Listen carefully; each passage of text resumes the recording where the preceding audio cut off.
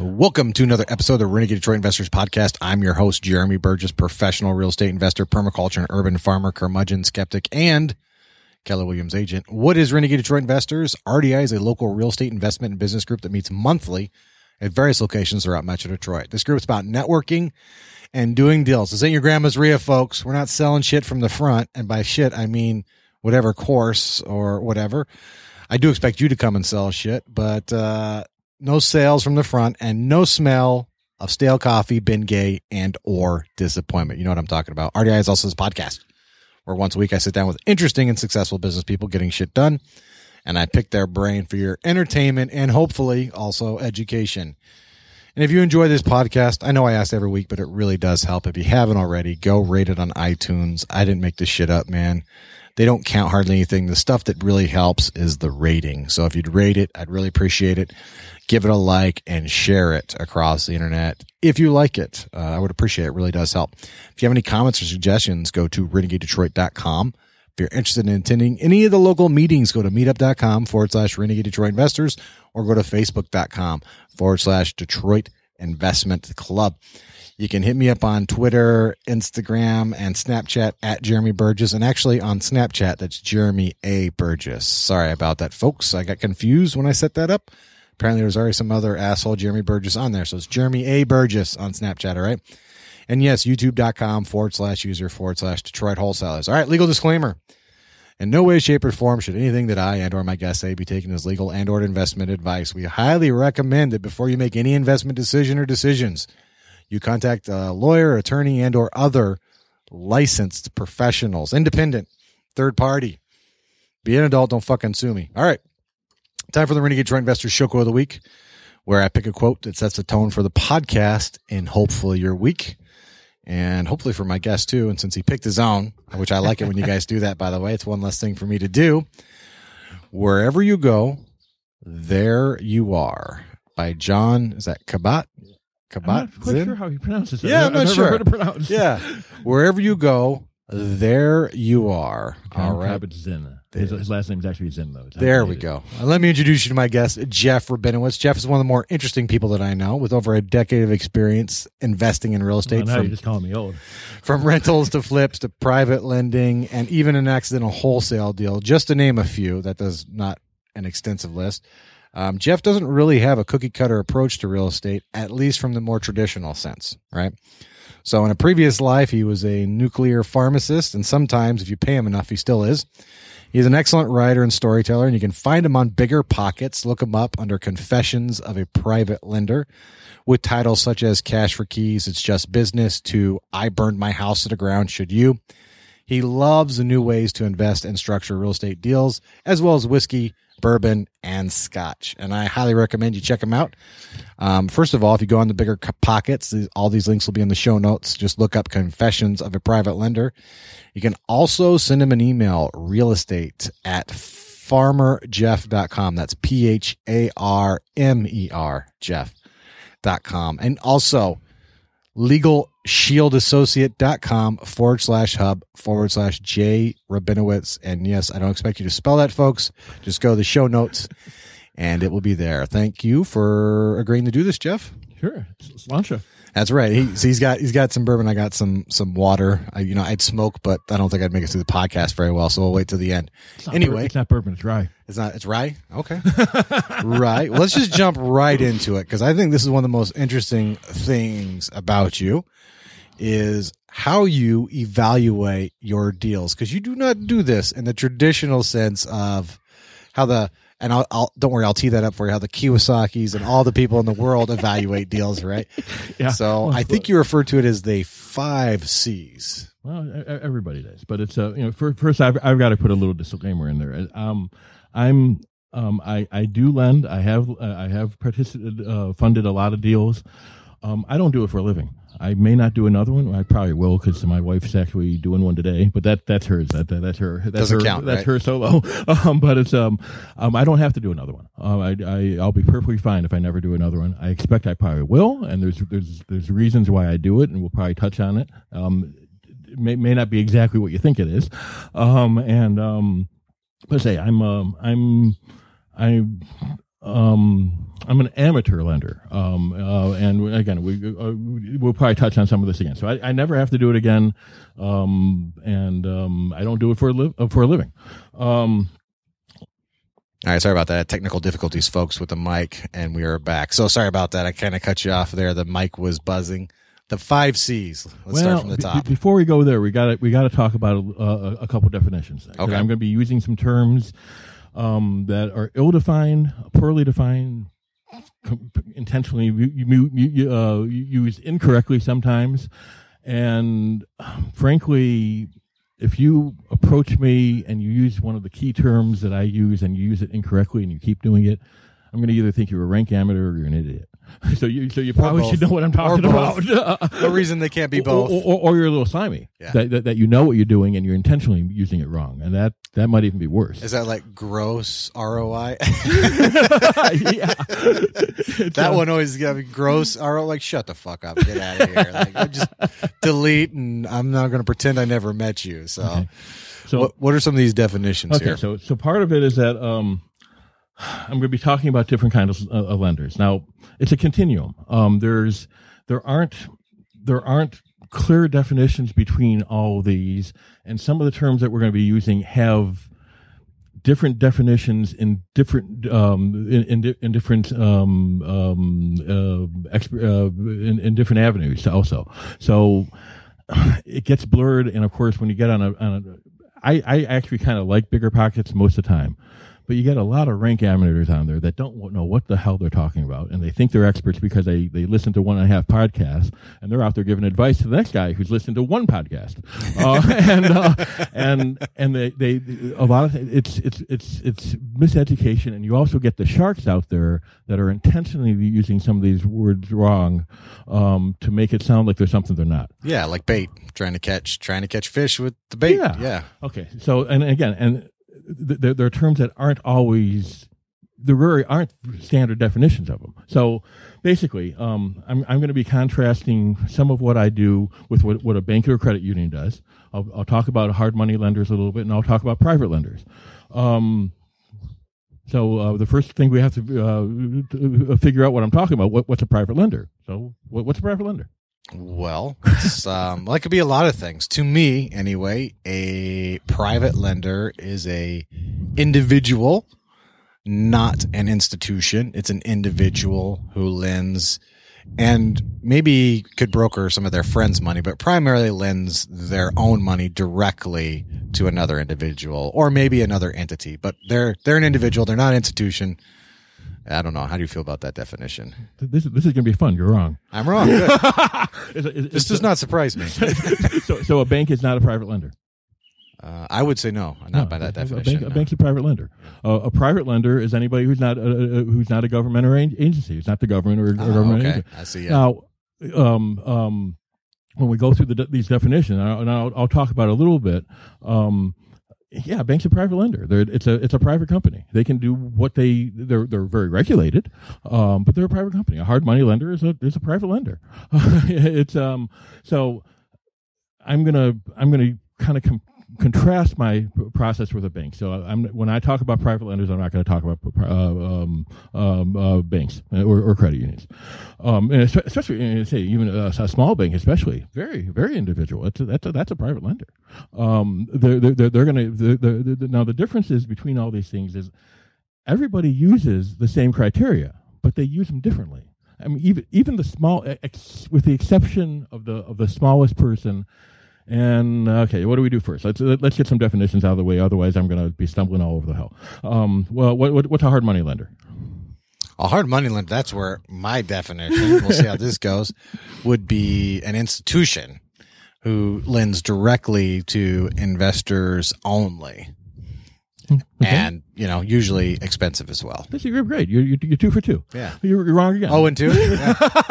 A hard money lender can be an individual. Hard money lender can lend their own money. They can aggregate. An individual can lend their own money. They can aggregate. They can be a company. Now the way, and they're definitely private lenders. I'm going to talk about hard money lenders a little differently. And to me, what a hard money lender is, it's a professional lender. The commonality between a hard money lender and the banks and the credit unions that are lending is they've got to lend. They're in the business of lending. If they don't lend, they go out of business, right? Yeah. The hard money lender is going to have a website. He's going to have blogs. He's going to have snazzy flyers and everything. Yeah, a lot of some private lenders will, some won't. But the hard money guys are going to have all that stuff. Other thing is, how about hard money? That's a term. And one thing that with hard money lenders is one of the ways that it's misconstrued a lot of times is you get all these people that talk about a hard money lender is somebody who lends at really high rates and the loans are really hard to get. That's why it's a hard money lender. Wrong. Yeah. I mean, although the rates are usually high. They could be. Yeah. Oftentimes. Yeah. Hell, I mean, there's private lenders that lend at a lot higher rates than hard money guys do. They're usually structured a little different. If they're in the business, they're usually licensed. Private, other people may or may not be. They're going to have the websites. They're going to have all that crap.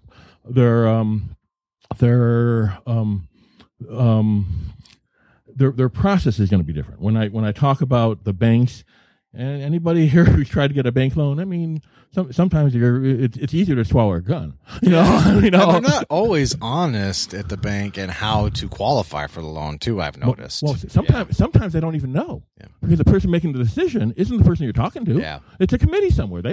And besides the fact that HUD might have changed the rules last night. Yeah. So this morning, even if they thought they were being honest or not, they may not be. And the hard money guys have the same issues now. They're usually going to have, say if they're an individual, they're the shot. Some hard money guys are part of companies. They've got strict guidelines. They can't deviate very far because if the hard money guys are usually smaller. They don't have to be. I mean, there's hard money guys that are a lot bigger than banks are, not the mega banks, but it's they've got criteria. They stray and they make a bad and the loan doesn't pay off. They may not have a job for much longer. They may not have a company, So okay. And as far as hard money goes, that's a term that has different definitions in different scenarios. I mean, there's a institutional finance definition. I'm not going to get into it. There's a political definition where you talk about hard money versus soft money. Traditionally, and you're gonna find people that differ with this opinion. Traditionally, you go back to the Wild West, hard money was real money, right? Most of the time, it was gold or silver coin. Yeah, I mean, you go to a bar, fungible or something. Yeah. Well, you go. There are bars in Deadwood that you walk in and you try to put a note down on the bar. You might just they just blow their away. They want a payment in silver, man, silver or gold. Give us something real. Hard money. Now, and of course, so basically, if you throw hard money, if somebody throws hard money at you and hits you in the head, it's going to hurt. Yeah. Okay. Well, if they threw $1 million at you, it would hurt. But other than that, yeah. So, I got a silver dollar. You want me to take a shot? No. Okay. But I don't need any more head injuries. Okay. I need to work with what I have left. Now, the contrast to that is soft money. And the problem is that when we talk about it, soft money gets tied up in political definitions. But the caveat to that soft money then is paper stuff. You throw it at somebody, you're probably not going to hit them, and even if it does, it's not going to hurt them. But essentially, hard money is real money. Now, hard money lenders are generally lending real money. Private lenders are lending real money. Small banks lend real money. We can get into it a little bit, but sometimes the big banks really aren't lending real money. They're creating money. This will take forever. We go there. Yeah. But okay, so hard money is real money. It's not the terms are tough and difficult, even though they can be. But I'll tell you, there are probably hard money guys that write notes, write loans at easier rates than I do. Okay, and the other thing I want to talk about is, so I'm going to talk about hard money guys as a group. I'll talk about banks as a group, and I also make another division for private money lenders, and this is kind of a Jeffism. You're not going to find it anywhere else other than if you actually read one of my blogs. And the way I look at it is experienced private money lenders or inexperienced private money lenders. Okay, so an inexperienced private lender is a classic friends and family. It's grandma. These are folks that they're loaning to you because you asked them to. Because they thought you were a cute kid or something, or you need a break. Hey, grandma, if you don't pay grandma back, she may not be thrilled with you. But she's probably not going to take you to court unless, depending on who your family is, right? Yeah. Some of these folks, they're not going to be that concerned with what the return is. Say some of you. I mean, if your grandma even gets the money back, they might be thrilled. But it's the return. If you could probably pay them more than the 1% they're getting in the checking account, the 2%, and they'd be okay with it. Don't brag about it if you're doing that. You're a sleazeball if you're doing that. Yeah, that's pretty shitty. There was. Fairly recently, a speaker at one of the RIA meetings, that he got up there and he was talking about how he's got, I think it was an aunt or something, that she's his private lender, and she's been using, he's been going to her forever, and he pays her 2%, and she's thrilled with it, and he's making 20-25%. Really? You're ripping off your aunt. And bragging about it to a room full of strangers. Well, too. Not only that, during his talk, he's talking about flat out violations of lending laws. Now, I looked around and I saw a half dozen lenders and hard money guys, private lenders. He may or may not have known they're in the room. One of these guys, I'll tell you, I after he said a couple of these things, I was surprised that the cops weren't there to arrest him. But he's bragging about ripping off his grandma. Why the hell not pay her 5%, 6%, and give her a decent return. Sometimes, if you offer to pay somebody your grandma 12%, they might think you're doing something illegal. Yeah. They might be scared, even though let's face it, a lot of our deals you can pay 12%, 15%, 18%, and be fine. I've paid over 30% and been fine and made money. If it's a good enough deal, right? Yeah. I mean, but it's pay a decent return. And I'll tell you a secret that almost if you get a friend or a family member or acquaintance that doesn't know what they're doing, and they're doing it because they trust you, and you ask them to fund a deal, they've got more money than they offered you. Yeah.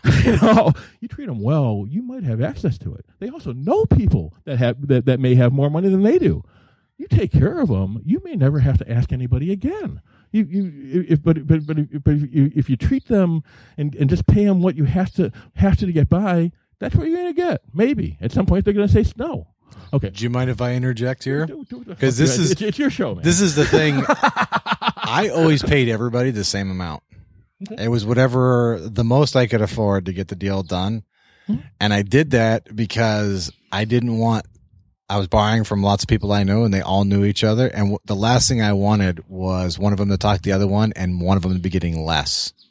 Yeah, I could see that a problem. Yeah, I would. Except that now different deals have different risks. That's me. That's true, but that's me, and okay. I wanted them to be the same, and I always paid high too because it was Detroit, and I had to bait the hook, right? I wanted to make it worth their while, and I didn't want to be like, wait, he's giving you so much that I wanted to avoid that, right or wrong. I wanted to avoid that conversation. I could see that being I could see that being an issue. Yeah. But you say if you're only paying 2% and they're talking to each other, eventually you're going to run across somebody who's going to say you're a cheap son of a bitch. And why the hell are you doing business with the guy? Well, if somebody tells me a story like that, I sometimes wonder if they're just not lying straight up. Because oh no, I think this guy was serious. You think so? He was not only. Was he saying it? He was proud of it, Jeremy. Yeah, he was proud. He was proud. Well, she doesn't really need it anymore. How do you know what she needs? Doesn't need it. It's her retirement. Sounds like money. Bernie Sanders. I know exactly how to spend all your money. Yeah, I mean, you don't know what she needs. Maybe she's on a fixed income. Maybe that's everything. Maybe that is most of what she has. Could she use a little more? I mean, look, money is not my primary motivating factor. I mean, I know some of the people you've had on this podcast. It really is. Yeah, it isn't for me. And again, if we have time, I mean, the way we're going here, we're not. We're never going to get to it. No, but this is par for the course, though. This is going to be authentic. So, anyways, to me, so I break up private lender as inexperienced private lenders and experienced private lenders. I would consider myself an experienced private lender. I'm familiar with real estate, and real estate is not lending. There are different laws. what my familiarity with real estate makes it easier for me to evaluate potential risk in a deal and exit strategy and stuff like that. But that's not lending. There are very specific laws that apply to lending. I have familiarity with them. Sorry, guys, this is me. But it's deal with it. But it's I haven't read very many of them. We happen to be very fortunate in our area that there's a guy that I've talked to. I mean, I probably monopolize his time most of the time when we go to meetings. But Alan Daniels has read the laws. He's written some of the laws. Yeah, he really has. He was there when it happened. But he's probably the only. He's definitely the only guy that I know that's read Dodd-Frank backward, and forward, and there may only be 5 other people in the country that have done that, and 2 of them are not Dodd and Frank. They didn't read their own fucking lay. Written so by somebody else. But it's and I say, and Alan does seminars and stuff, and if you go and you're thinking about going into this field and you don't know the laws, Alan will scare the hell out of you. Good. Yeah, good. I mean, first podcast too. Go back and listen to the very first inaugural podcast. I think I did hear that. And Alan was good. If you think this stuff doesn't apply to you, you're wrong. Yeah. And if you make if you go out there intentionally trying to circumvent laws or think violate them with impunity, eventually you might be looking at a prison term. Unless, of course, you're one of the too big to fail banks, and again, unless it's billions. Well, yeah. If you're Chase, then you have to give 10% of it back, and you're okay. And that's the other thing. So we're talking about all these kind of gray area definitions. Are there different laws for the different people? Yeah. For the different. Absolutely, yeah. Oh man, you're really going to do piss poor on this I'm one. doing bad. Yeah. No, it's the same fucking lending laws. I mean, the laws are there now. Depending on how you structure your business, I mean, the state of Michigan, lending laws are there are federal lending laws, but the bulk of it is regulated by the states. They're very different. If you're doing something wrong, they don't care if you're that you're a grandma lending to people and ripping them off and violating the laws. They don't care that you're a private guy or a hard money guy. If you're out there violating the law, same laws apply to everybody, whether you know them or not. If you're supposed to be licensed and you're not licensed, it's the same damn laws. It's the way I had. Well, we can get. I choose where I'm going to practice. So the same laws apply to everybody. And again, we're real estate guys. We're entrepreneurs, right? We probably have a higher risk tolerance than most people do. I would say yes. Yeah. Some of us kind of get turned on by taking a higher risk with a potential higher reward. If you're taking higher risk for bad rewards, you're kind of not very smart.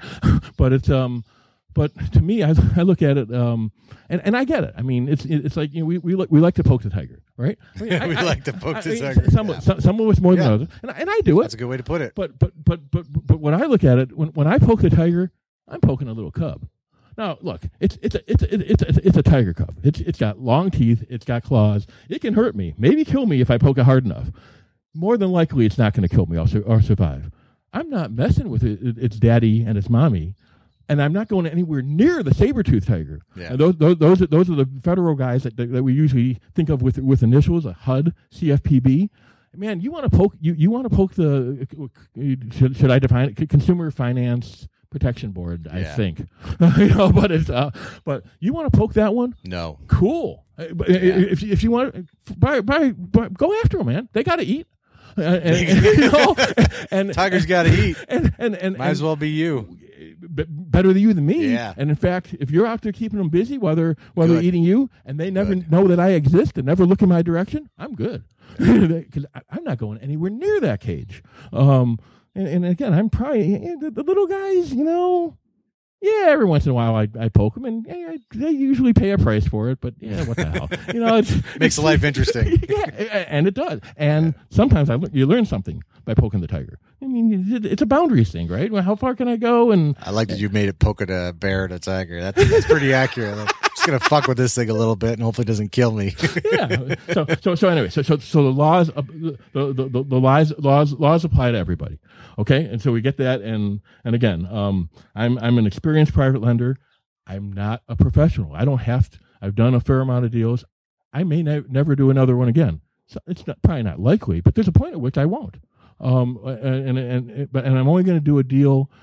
I prefer to deploy my funds when they're available, if they're not my own project. But it's but I don't have to, and I'd much rather keep them parked someplace than to go out on a deal that's not gonna work for me. So again, you're patient. You're going to wait for the right deal and the right part. I don't have to be all that patient.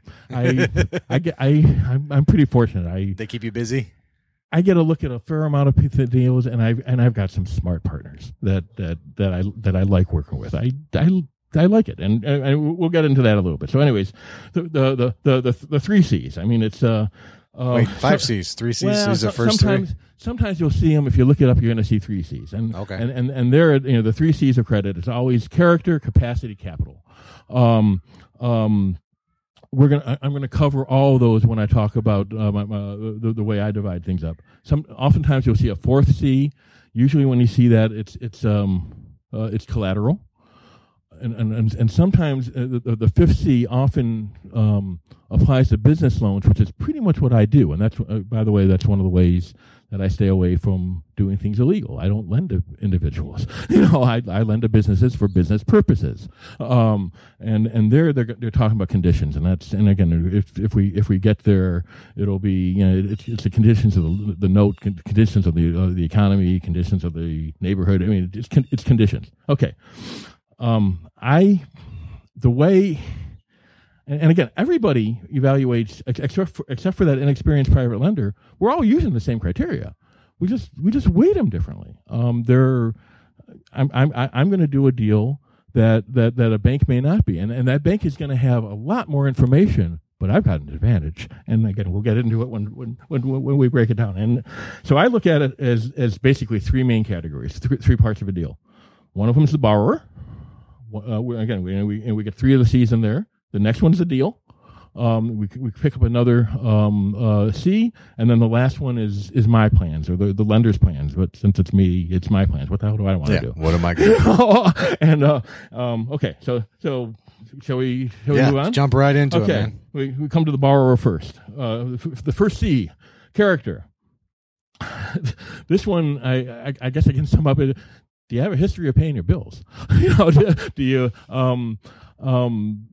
That's essentially what you're evaluating here for most of the traditional guys, and that's going to be the banks and the hard money guys are probably looking at very similar things. For this one, the banks are going to pull your credit history. They're going to pull your FICO score. I'm not. I've never looked at somebody's FICO score. I did ask for a credit report once, and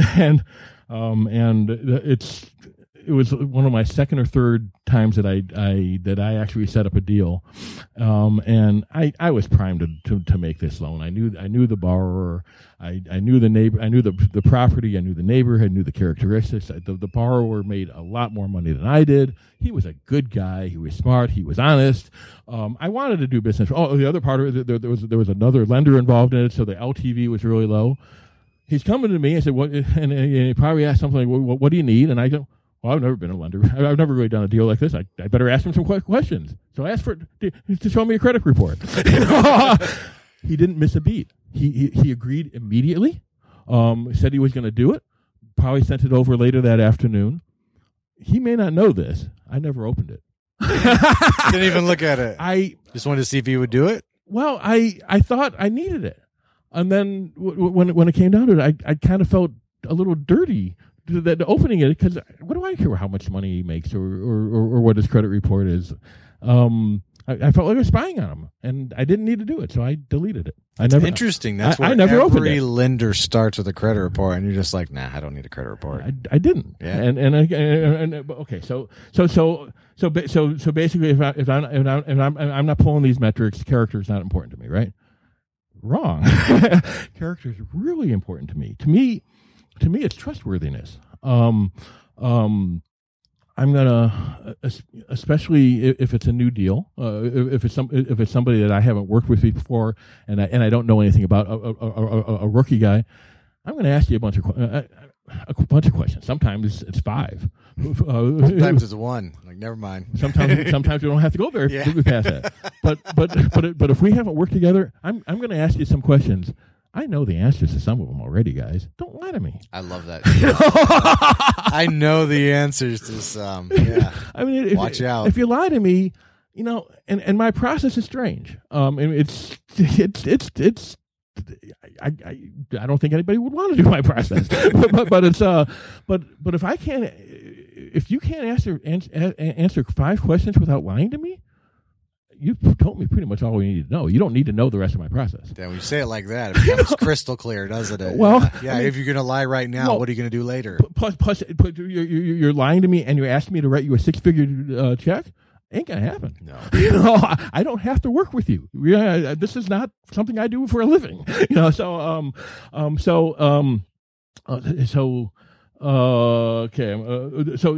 things that the banks are going to look at are going to be bankruptcies, foreclosures, how long have they been, and everything.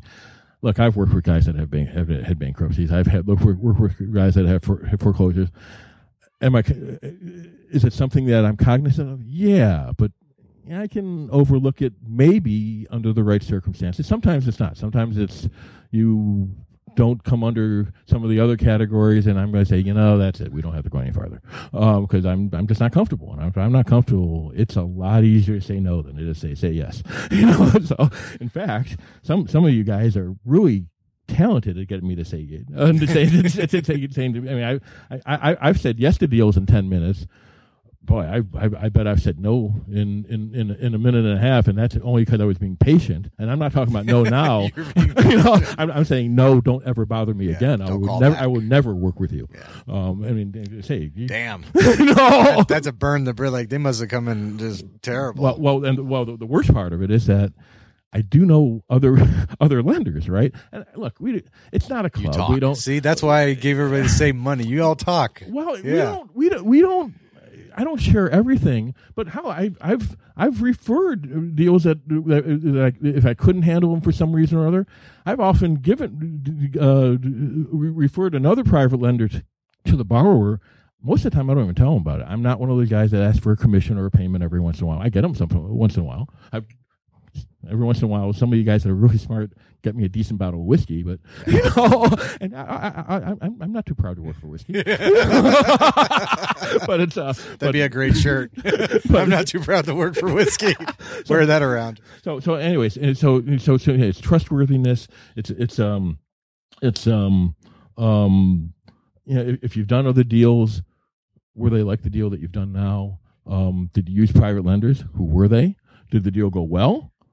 When I talk to that lender, is he going to tell me the same thing? Because I just might call him up and or say, hey, how did this deal go? I mean, if he's describing a situation that's very different than yours, like I say, the guys that I'm going to call, I trust their opinions. So it's let's see. Another part of it is a large part of it is are we compatible? Do I give a damn about your success? I mean, if this goes well, I'm going to help you make some success. Hopefully, what I'm really looking for is a partner. I'm building this little pool of partners that I can go back to over and over again. And man, the repeat deals are easy. And my goal is that every time I do a deal, it makes the next deal a lot easier. And I've been really fortunate. Either I've picked well or I'm just surrounded with really good guys. Most of the time, that's true. Not always. Sometimes the first deal is the last deal. And I have done people's very first investment deals a couple of times. Most of the time I don't do it that way. I mean, if you're a rookie and you really don't know what's going on, don't email me to evaluate your deal. I mean, I'm not the right guy for you. Now, when you see me at the RIA, talk to me. Yeah. Tell me about what you're planning on doing. I listen to the stories. I know who's in that room. Yeah. Start building a relationship. Well, I mean, I pay attention. If I hear at one meeting that you're looking at deals and you're making offers, and a meeting down the road you took one of the offers, and a meeting down the road you sold it, and you're doing the next one. I get it, man. I'm listening. I mean, there's a point at which I'm ready to do the deal with you. You may not. Some of my borrowers don't even know. And it's reminding me of one guy. Most of the time, if you want me to participate in a deal, you've got to ask me. Oh yeah, that's a good. but I actually did one deal fairly recently where the guy was talking to me about a situation and asking my opinion on it, and I've never done business with the guy before. I've been ready for years because I know who he is. He's a superstar. But we've talked a little bit, but we didn't really know. And he's describing this deal and how it can constrain this other thing, and he may have to blow off one of the purchases, which he really hates backing out a deal. And I think what I told you at one point is that if you're applying for a loan, you're approved. So there was. The answer is yes. What do you want? I'll give you money. Well, it threw him a little bit, but I said, "Oh God, that would make things a lot easier." I mean, he just described the deal. It was almost identical to another deal that he was trying to do. I know what this guy does. I didn't even think about asking you about it. Let's say, only time. Most of the time, you do have to ask. Okay, the other part of it is, it's compatibility. Are you able to or willing to communicate the way I want to communicate? And this is a tough one, especially for kids like you. I mean, you guys are a lot of you are in the cloud and you like texting and everything. I hate texting. To me, and there's lots of reasons. And again, this is going to be long. So part of it is it's a false sense of urgency. It's hard for me to document. It's hard for me to save the documents. For me, I keep odd hours. I tend to. I'm fairly often awake late at night, or every once in a while when I send off an email at 5 a.m, I'll have somebody say, "Well, you're up late, or you're up early." I'm not up early, man. I'm up late. But I do some of my writing then. I think clearly then. It's quiet. If I've got an email sitting on my hard drive and I'm ready for it, I can open it then. It's quiet. I can look at it. I can make a decision really quickly. It's convenient. It's easy for me. If I'm going to call you back, it gives me an idea of what you're doing and how you.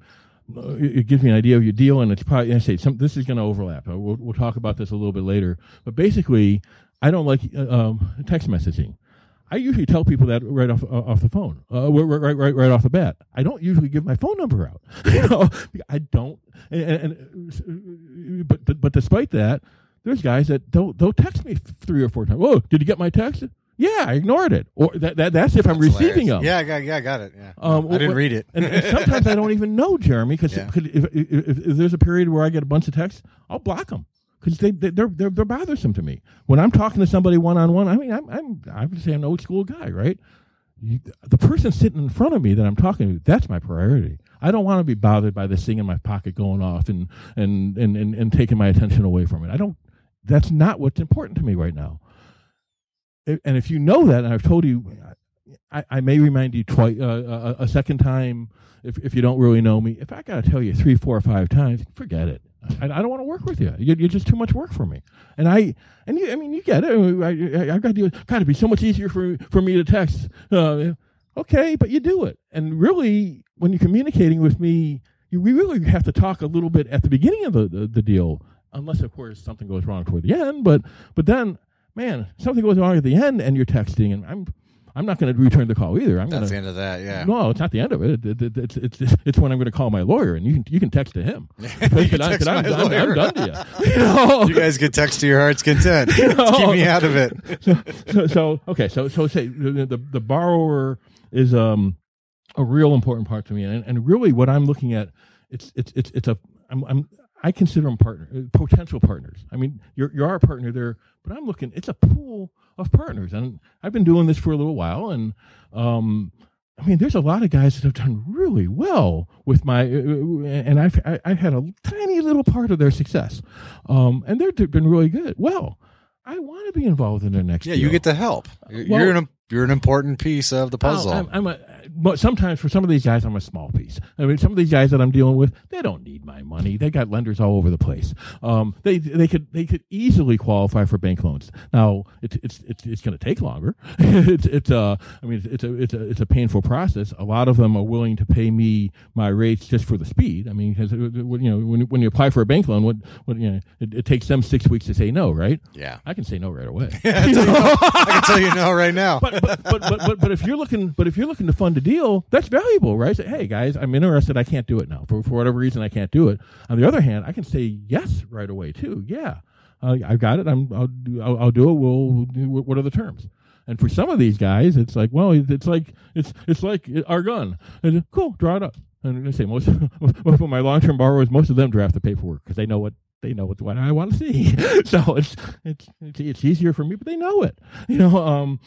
So we cover that. And the other thing is that I want to be part of a deal.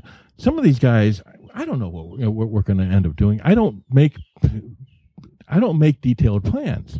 I'm better when I leave myself open to possibilities. I don't know what we're going to do. We're it could be multifamily, a project. It could be, I'm exploring with certain guys, prefab manufactured housing. I've looked at self-storage units. Some of these guys are going to be building subdivisions. I mean, we got some superstars around us. Yeah, we do. We're in a good area for this kind of thing. Yeah. There's a lot of activity. Well, and every once in a while, some of these guys, I've helped them build their portfolio or help them build their success. Look, they're not all going to want to work with me but I think if I've got a project where I've got to raise money or I'm available for something, most of the guys that I've worked with will at least take my call and let me make a pitch, and I'm going to be doing it. There's going to be a point where I won't fund deals anymore, but my partners are on my short list of the guys that I'm going to call. So. Yeah, yes. I mean, I get paid fairly well for it, but that's not the only important part. I keep current on current laws, what valuations in areas. I funded half dozen deals in cities that I've never been to, and it's like, and some of them that aren't even closed. I know the valuations, man. I've seen them. I've seen comps over and over again. I've never seen the houses because I people laugh at me a little bit about it, and you get to a certain point where it's not that big a deal. But I very rarely actually see the go to the houses to see the project. If you're communicating the way I want to, you've shown me pictures. I've seen pictures. After the third or fourth one, I mean, some of these guys, all their houses look the same. Everything's systematized, right? Yeah. Yeah. Some of the big. Now they're good. I mean, they're nice and everything. It's point. Yeah, I've seen this house before. Oh, okay, that's the other one. Oh, close enough. I mean, I know what it's going to look like. I've seen it before. And I know the quality. And part of it is, I mean, I tend to, I generally prefer to work with people that do better work than others, but I can work with others. The rates and the terms change, and part of it is a comfort level. But I want guys, I say that I care enough about that I want to be part of their success. And if I don't, I work with people and take a chance once in a while, but most of the time I don't have to because I can't do all that many projects at one time. And my wife's out funding one today. This one anyway. That's probably more appropriate as a deal. Okay, let's have we covered character. Yeah, I think you did a good job there. Okay, yeah. The next one, capacity, and this one is, do you if you take on this loan, do you have the ability to service the debt? Can you handle it? Now, the banks are going to be looking for pay stubs. Tax returns, maybe a balance sheet. They're gonna maybe a profit and loss statement. They're gonna calculate a bunch of if you're a business, they might be interested in a profit and loss statement. And this is the hard money guys too, because it's a continuum. Everybody's gonna have slightly different processes. They're gonna calculate metrics, debt to income ratio. DTI, sometimes, especially for multifamily type thing, they're gonna calculate a debt coverage ratio.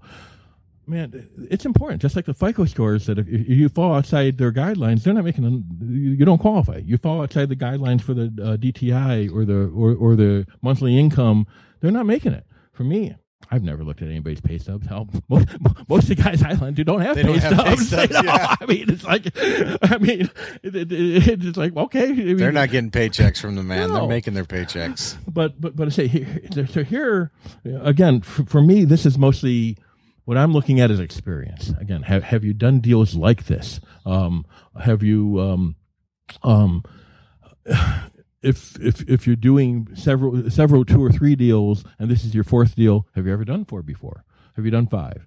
Do you have a single crew? Are the projects close together that the crews are going to have a shot of actually doing it? Do you have access to multiple crews? Do I think you can pull it off? And I say I work with guys that sometimes do occasionally have 4 or 5, 6 projects going on. A lot of guys that have 2 or 3. Yeah. And they handle it fine. It's and guys that, well, you know, it says, wait a minute, you got this project in Southgate and this one up in Waterford. How the hell are you going to do both of them? Well, I got guys up there. I'll hire a different crew. Good answer. You know, have you worked with that other crew before? Yeah. And they do good work. Good. That's what I'm looking for. Can you handle it? Can you service the debt? Okay. The final C for the borrower is capital. And this is basically your net worth. The banks are going to be concerned. They're going to want a list of everything you own that they can take if you don't pay the loan. Yeah. You know, I mean, it makes a difference for me. I've never asked for somebody's net worth. A lot of times I've got an idea, and I've worked with guys that have very small net worths to people that have very high net worth. I'm not so. It's a way the banks and the hard money guys protect themselves in case something goes wrong. I'm not too concerned with it because most of the time I'm going to protect myself other ways, and we'll get to that when we get to my second segment, which is the deal. Yeah. Okay. You know the answer to this one. What constitutes a deal? I'm not going to fall for it. What constitutes a deal? Well, I will go for it. I'm going to do it. You have the property under contract. You own it. Or actually, I'm going to say that you have the property under contract, you own it, and an RDISA, you're a listing agent. I'd say that's the so you have ownership, you have an interest in a formal written interest in the property, or you listed it. Yeah, you're doing better. I got one, but okay. Almost kind of half 0.5. Always? Do you always need a signed PA? No, you don't. I don't think. Yeah, I would say so. No. And most of the time, the first deal we've done, you're a rookie. I want that signed contract. Don't contact me with dreams, with I want to do this and this and this, and would you be open to it?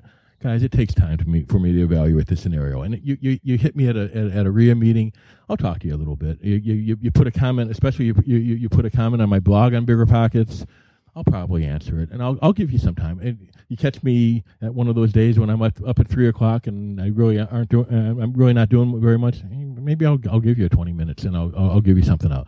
But don't ask me stuff that you can find easy, and and I'm not going to spend a ton of time evaluating something that doesn't exist.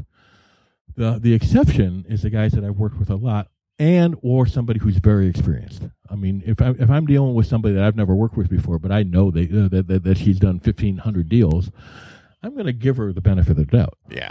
She knows what she's talking about. When she gives me a what if, I've got 5 PIs out there. If I do them all, I'm going to be constrained on the 4th or 5th deal. Are you open to doing it? Yeah.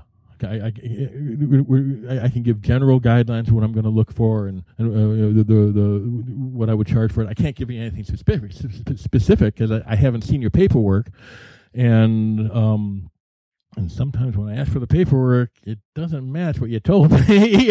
And if that happens, that's an O2. We don't have to go much farther than that. But it's so yeah, it's usually a PA. But here. Basically, what I say, and this is where my process is very different. The banks, again, they're gonna look for all your numbers and your process and everything. I'm probably gonna say something like, "Tell me a story, describe your deal." I'm looking for a couple of things. One is, do you understand your deal? Sometimes people don't, or they. I mean, it's most of the time they do, but they've looked at it one way. But there could be multiple different ways of doing it, and it's, every once in a while I take a deal and I make it better. Sometimes I've had, this has probably only happened once, but I had one guy that approached me and he asked for a sum of money. It wasn't enough. It wasn't going to be enough for him to complete the deal. Now I funded this one because I liked the guy, and it was his. You need more. Well, it was, yeah, and I did. And the funny thing, it was a pretty small loan. And when I said, well, how much more, and he was concerned about asking for too much because he thought that was going to be a fraud. I said, wait a minute, you're not considering the holding cost. Do you understand the expenses that you're going to have to pay the utilities? The expenses are accruing. The interest is accruing. Now for this one, it was a small enough loan that I really basically gave him a set rate, a set fee. I said, well, how much more is that going to cost? Same amount. It doesn't make any difference if you do it in the time period that we say. He went a little long, so I did charge him a little bit more. It was part of the agreement, and partly because, look, I mean, when you say you're going to do something in a certain time, I'll give you a little fudge room and a little deal room to work it out, but it's business. Pay more attention to it. And of course, it went long because he was lazy. He got distracted. He was doing other stuff. He could have finished it. He just didn't. And well, okay, that's going to cost you a little bit. Yeah. And basically, what I'm really doing is I say I'm looking for partners. And unfortunately, this guy hasn't done another one, but he really should because he's got a unique skill set. And I'd love to do. I spoke with him recently about something else, but I'd love to do another one with him. I'm setting up the next deal. So next time when you tell me how long it's going to take, either be honest or be more realistic. Now here, I'm asking for the story, and I'm looking for certain kinds of thing. One, are you going to text it to me? Yeah, people do it. Did you get the text? Did you look at the deal? I sent you a text. Yeah. What do you think? I don't know. I didn't open it. Yeah. I told you not to text it to me. This is a trail of the deal. It's hard. There may be an easy way of transferring text to the computer. I mean, I don't know. Is there? I mean, yeah, there is. Okay, I don't know what it is. I don't use it. But an email, you send me an email, I can open up if you sent me an attachment. Some guys when I say tell the story, they're gonna give me 5 little things and not flesh anything out. And I have to ask specific questions over and over again, and I have to pull teeth. They're being honest. They're not lying to me, but they're not being very open. So what they're telling me is like, you're going to be a pain in the ass. I really don't want to work with you. You're going to be a pain in the ass. You can't follow directions. Well, we're going to have a problem. They are following directions. They're answering the question I'm asking. But when I asked, when they tell me what the rehab cost is going to be, okay, how did you get it? Do you have estimates? Have you done it before? Have you done the same house before? Where'd it come from? Do you pull it out of your ass? I mean, again, I have done this before. Sometimes I'm going to look at it, yeah, that's reasonable. Sometimes I'm going to look at it as like, no way it's going to cost that. It's going to cost way more. It's going to cost way less. If you don't understand your own deal, I'm not all that interested in being your partner. That's a good indication, right? Like, yeah, things aren't going. Now, and again, I've done it with people with less experience, and I'll prompt you a little bit. But if I've got to go back and forth 3-4 times and ask the same kind of stuff, or you're answering my question, but you didn't, I got to expand it because, well, what did you do here? Did you give me comps? Are they good comps? Where'd you get them from? You get them from Zillow? Now, Zillow, yeah, that's not going to work. Yeah. Well, it actually there's Zillow with something else maybe.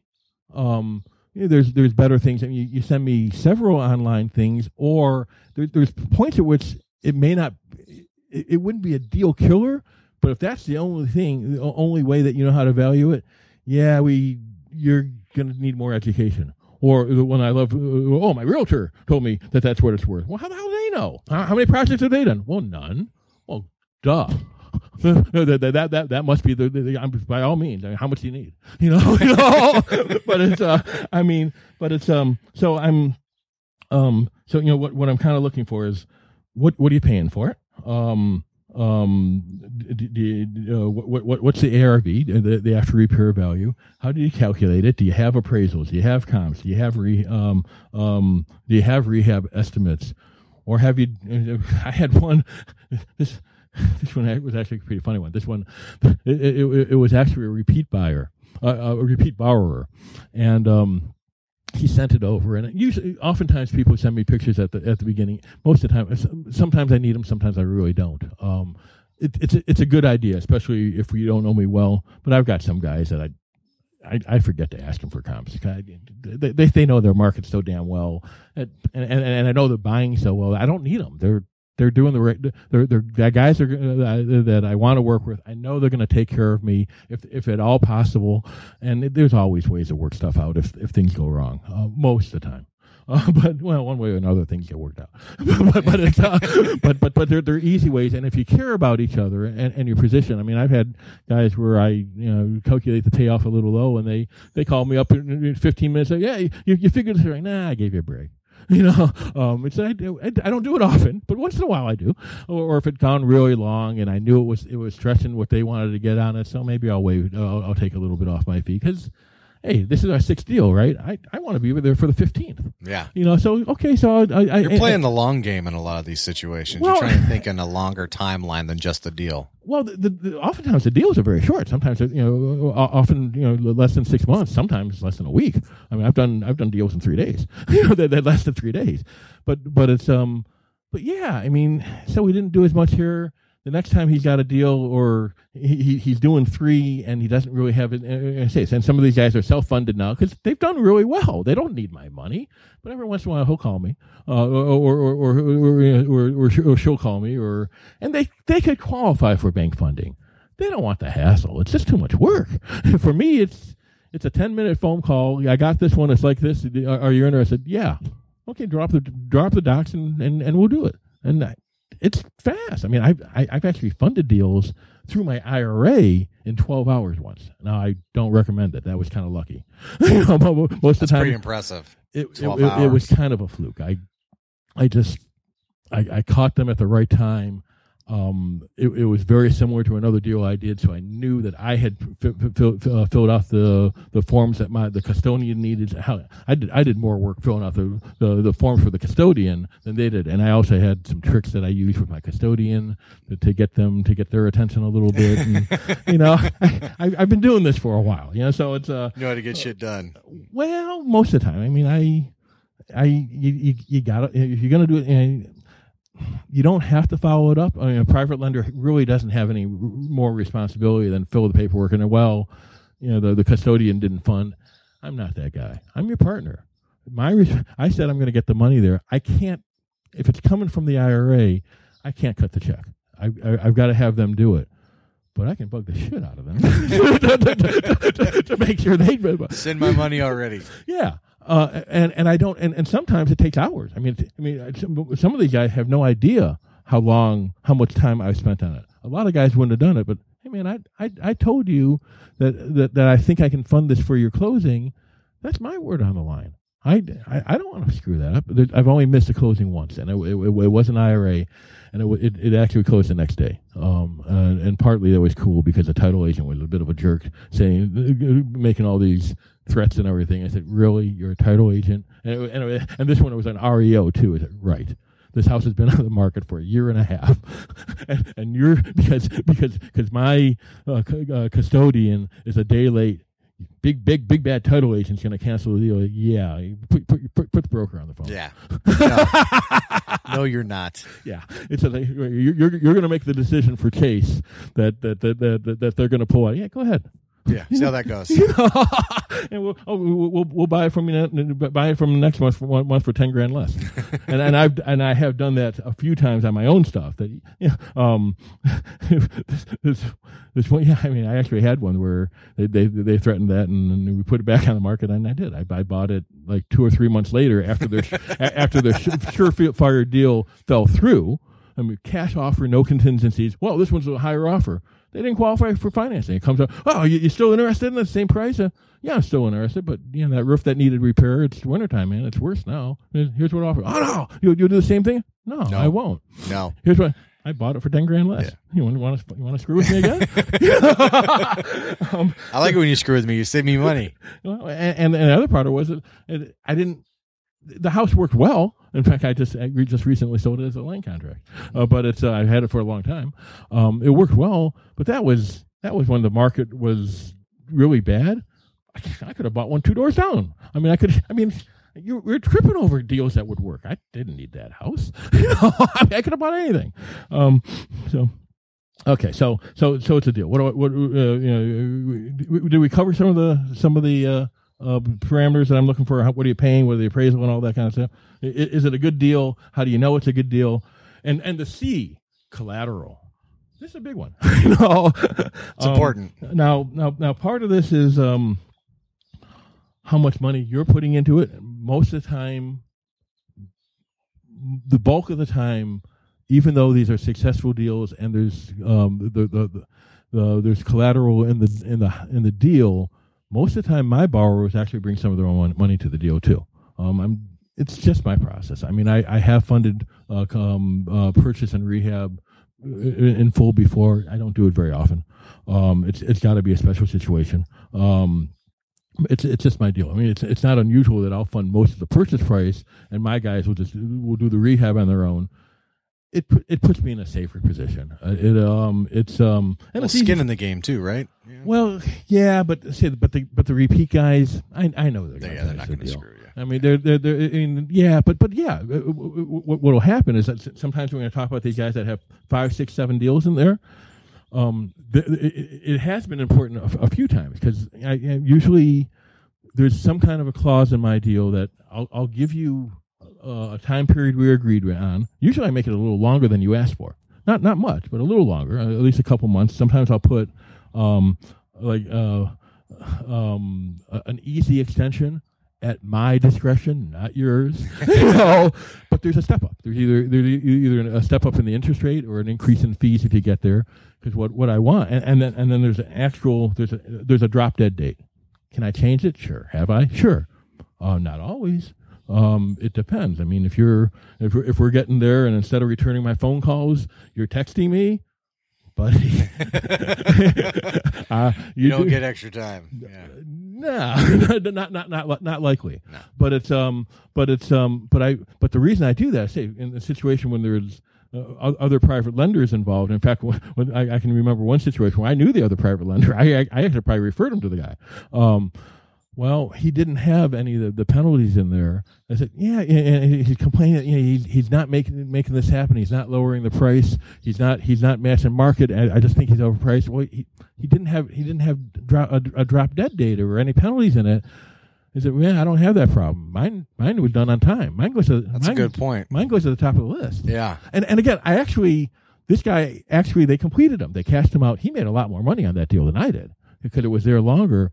My deal was done. It was completed. We move on to the next one or decide whether we're going to move on to the next one. In this case, for these guys, they're one of the guys that I've done a lot of deals with. And it's like, yeah, it was more expensive for him not to complete my deal than not to complete his deal. There was more urgency because, I say, we step up the rate. So for my deal, they didn't get what they were looking for. They lowered the price a little faster. They met the market. They sold the damn thing because they wanted to cash me out. I'm guessing maybe they wanted to keep me happy. So we do another one. That too, yeah. I don't. They're smart guys. That's probably what it was. Okay. So I'm looking at we're evaluating the deal, and now I've got the numbers. I need to know how much you need. What are you going to do with the property? How long is it going to take? How are you going to pay it back? What's your exit plan? Is it a good exit plan? Do you have a backup? That's something that a lot of guys don't think about. Oh yeah, personal experience with this. You need more than one. Not most of the time. If everything goes well, you don't. But sometimes, hey, if is it a rehab flip? And who knows, for whatever reason you didn't sell it, would it make a good rental? How do you know? Did he look up what the rental rates are? Would it cash flow for you? Sometimes some of my experienced guys, okay, it didn't work out as a flip, they just keep it. They've got the means to keep it. They're building their own portfolio anyways. They got the expertise. Do you have more than one? Could it be maybe you don't want it as a rental, but maybe you put a tenant in there and you sell it as a turnkey rental? Have you thought about it? and that's part. Sometimes when I say some of my partners share more with me than others. Mostly they let me know when they're having issues. I've helped solve deals for them. I've helped restructure deals for them if I know. And every once in a while, I come up with an idea that, I didn't think of that. Because my process is different, right? So, okay, so we're, and again, for when you're talking about the banks and the private lenders, they're going to want all that documentation. It doesn't hurt usually if you include it. I don't always need it. If whatever you send to me, make it make sense. I've got guys that will send me a synopsis. I've got guys that will send me a spreadsheet. They do it different ways. I've got guys that we basically come to the terms, and like I say, I've done so many deals where they, by the way, I never saw comps on that one. When you get a chance, will you send me some comps just so I can put them in my file? Do I really care? Well, I should. But not really. I know because of course there's other deals that if it's an area I know really well, I've got direct experience with valuing it. If I don't know if the comps are any good, most of the time, you've been involved in this. I don't do Detroit very often. In fact, I'm less and less likely to do Detroit. Basically, I don't blame you. Well, but when I need to value, if I'm thinking about it and I need to value a Detroit property, how do I value it? Yeah, it's tough. You got to call people generally. Yeah, but you're the guy I call, right? You know Detroit. I don't need to know Detroit. You know Detroit. I call. Hey, is this really a good street? He said, yeah, or no, you don't want that street. Thank you. I'm done. Comps aren't very useful in Detroit either. It's one of the strange cities where it's not very useful. Well, but again, I don't keep up on it, so I don't know them. But that's how I'm gonna call somebody that I know that's done it, and some of the guys that I've worked with or that I've reached out to and maybe helped them set things up. Most of them take my calls. I've got areas, again, some of these areas I've never been to. A property comes up there.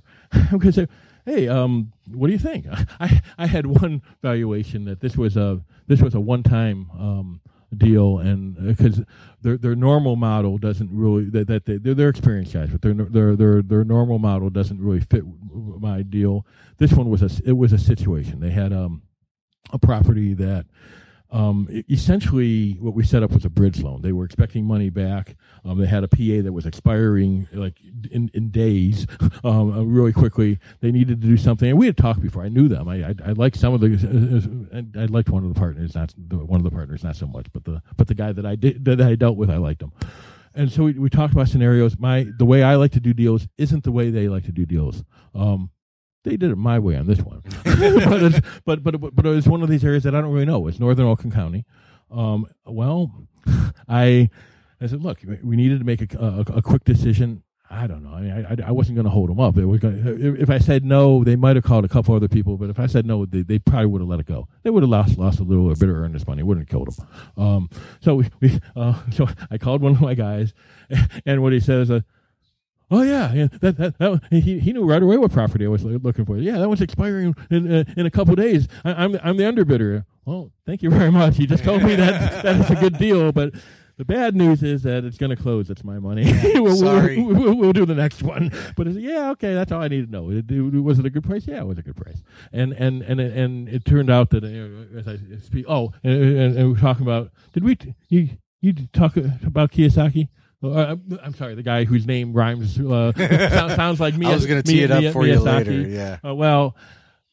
Unlike some people, I say, like the guy whose name rhymes with Miyazaki, the deals that I'm talking about really happen, and the partners that I'm describing really exist. Yeah, they're all still alive. You if I had to, I could verify them. I'm not going to. You could show the paperwork.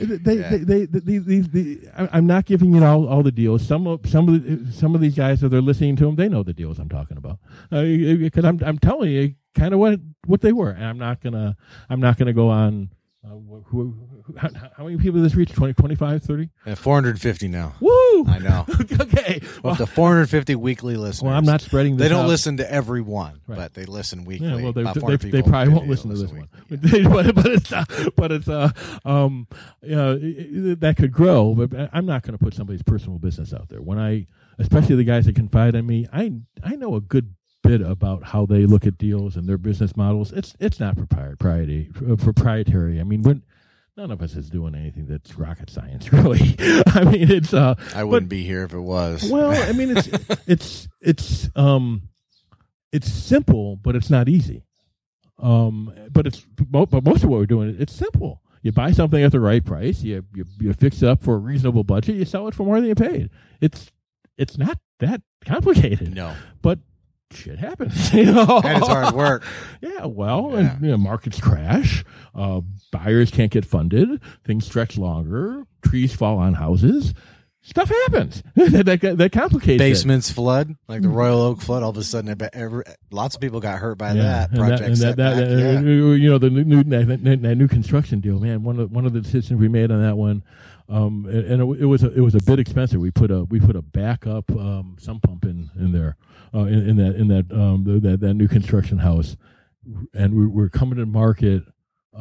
Just about ready to list, and it happened like a week before we came to Royal market. Oak flood. Yeah. That paid off, didn't it? And a lot of people had problems. People really close to that, we didn't have a drop. And the really cool thing was that our buyer, who we found very quickly, that was a cool house. That was a fun project. That was really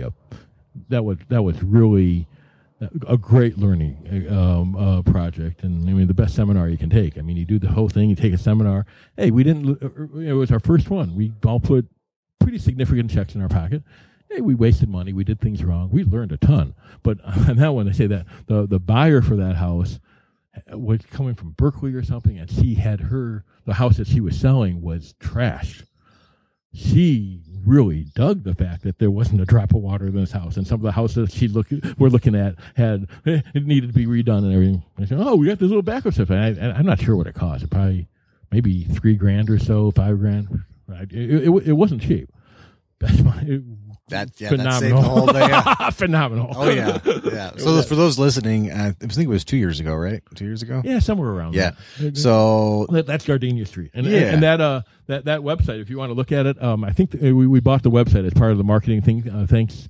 It's probably okay. Thanks, Todd. Yeah. Todd Waller for sharing your system. We used his open house system and his methods. We didn't actually catch the buyer there, but we did buy. We bought the domain name, and I can't. Let me think where the address is. 507gardenia.com, and I think it's still there. And I'll put it in the show notes. Let me double check it. Okay. But I think it's 507gardenia.com. We paid for a professional photographer. This house looked pretty, and I mean it was pretty, but we had that, and when some of Todd's stuff is that we primed the machine before we showed, before we listed. We had a lot of people at an open house. A lot of neighbors checking out what we're doing. Hey, that's not where the sale came, but you never know exactly where the sale came. A lot of agents saw it, and then of course with that group, we ended up doing another house. It was on slightly different terms, but who knows? I mean, is the agent that brought the buyer for the next one somebody who saw the other one? I mean, it's hard to say sometimes. Yeah, but it's like maybe they saw our work, and the next one was the same kind of work, and it was another good house, and of course, it was unfortunately it was 2 years ago. I mean, look back at it. Had we waited and built it now, we probably would have made another $70,000. Yeah, you would have. Oh, yeah, I didn't finish the story. So anyway, 2 years ago, we had like 3 or 4 inches of rain in a single day. It might have even been 6 inches. It was ridiculous. It was a 100-year event. Yeah, and unfortunately for some places along Royal Oak, Ferndale, Detroit, Madison Heights, it affected a lot of communities. In particular, I-75 flooded, and because there was so much water, the municipal, sewage could not handle it. So literally it backed up into thousands of basements and just created tens of millions of dollars in damage. So use that when you're talking to sellers too, by the way. And they're like, well, 35%, 30%, I'm blah, blah, blah, blah. Yeah, start talking about all the shit that happens. And you should go do it, Mr. and Mrs. Seller. But if I'm going to do it, XYZ, and here's why. Throw that out there as well. And a brand new 2,700 square foot house that's stained with shit from backup sewage. Oh man, not quite as appealing. I bet you were feeling pretty happy about that backup sub pump. You're like high fiving each other. No, that was.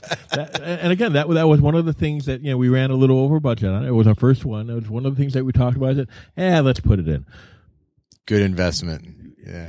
We sometimes it's good to get lucky, but I guarantee that it was in the next one. What's the saying? I'd rather be lucky than good. Yeah, but that was a good one. But it was so anyway. So we did we cover the C for the deal? I think so. Collateral. Yep. That was a 4C. Okay. Do you have a percentage before you move, or you do each one? Because a lot of people have a percentage. Like, so if I'm looking at a wholesale deal, LTV target? Yeah, LTV, loan to value.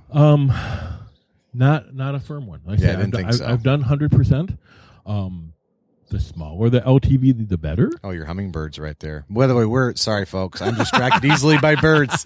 And there's a hummingbird that just flew up and is drinking water, and I have a thing about birds, so I apologize. Anyway, yeah. That's cool. I mean, we catch Orioles here. If we get really lucky, we're going to get a hawk dropping down. That'd be awesome. Have you seen the deer walking through and everything? Yeah, I have. I've seen the deer here several times. Once in a while, we'll get hawks. He lives like in a nature preserve. No, He's got a bridge and shit and all sorts of stuff. It's home. It's awesome. Sorry, I was distracted by birds as a podcasting for you. But it's, so LTV, how do you handle that? I don't have a target. Now most of the time it's not much of an issue for me because again my borrowers are bringing a little bit money into it. The guys I work with a lot, they're buying good deals, man. I mean, sometimes, man, I worked with one woman that I funded the whole deal for her. I couldn't have bought that house for the entire rehab budget and everything for what she did. I mean, she's a very very experienced and she got it. I mean, it was a HUD house too. I've got no idea. Well, she got it because she's her. Yeah. And the I'm sure the HUD broker had a deal that was expiring in 2.5 days, and he wanted to get his commission. I said, well, who do I call? They called her, and she happened to be spread a little thin. Said, hey Jeff, can you do this one? That was one of those actually 10-minute deals because we went into this. I guess some of the a few of the details on this one because I don't know if I wrote that one up, but it was a good one. But he's done hundreds of deals, maybe probably thousands. Yeah. But it's I know you know this one. Okay, I'm not going to out her, but it's you have read my shit. There are few people who have done as many deals as she has. Okay, and I've known her for a very long time. I never worked with her before. I speak with her. We're right. I think we're kind of friends. Well, actually, she bought one of my things on a land contract too. I mean, we've done more business. I mean, it's amazing when you do business together and it works and it went pretty smooth and everybody did what they said they're going to do. It makes it a lot easier to do it again, or even to do something different. I mean, if it doesn't go so well, I mean, that's not always a problem either. And by the way, when I'm talking, when for going back to the borrower segment, when I'm listening for your stories, they don't have to be all successes. I want to hear the fuck ups. Yeah. And it's not just the fuck up because things are going to fuck up. How did you handle it? What did you do? How did you get out of it? Did you take a hit or did you just make it a little less? Tell me the damn story. Because like I say, by the time you got a good story like that, I don't remember faces very well, names and faces very well. I just don't. I mean, partly. I'm just not good at it. I've never really worked that hard on it, and like I say, I never plan on doing what I'm doing. I don't maintain a big mailing list, and like I say, I don't even give up my phone number most of the time. I'm kind of like an anti-marketer. You are. If you find me, I might do things, but I'm not. But on the other thing, I'm not that hard to find. I'm out there.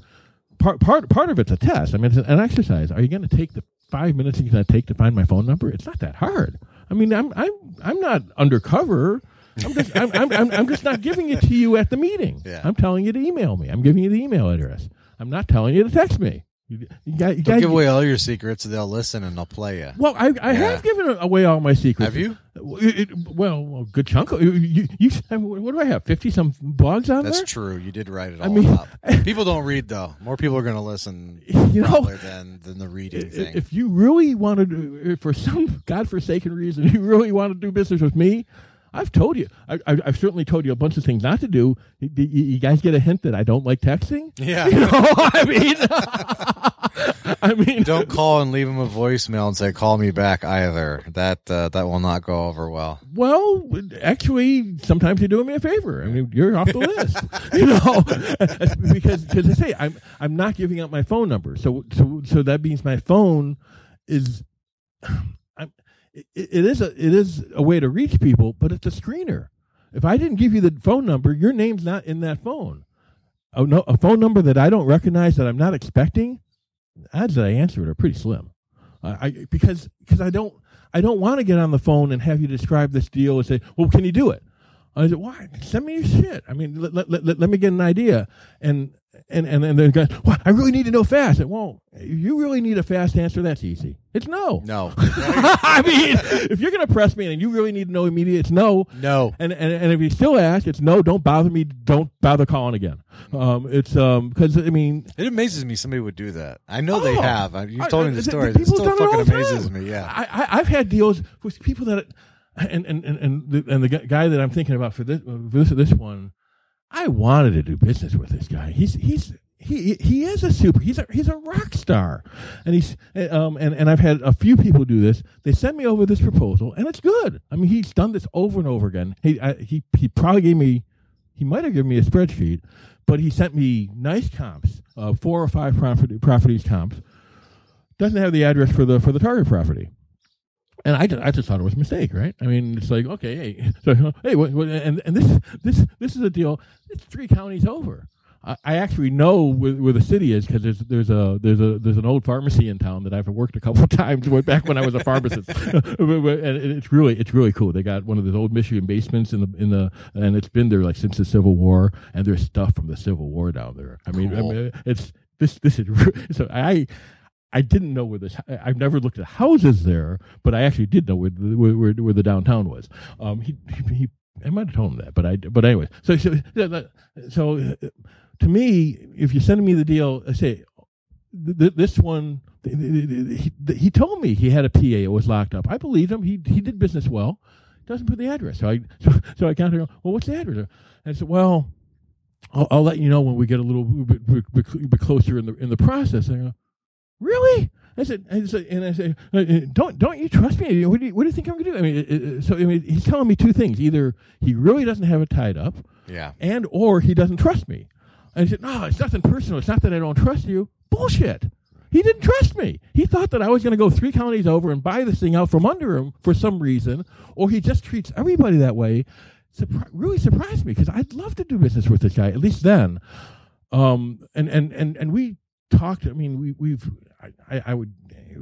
both consulted on each other's deals before, and I think helped each other solve problems. And he comes down this area once in a while, and he's a great guy. I was absolutely I wanted to do this deal.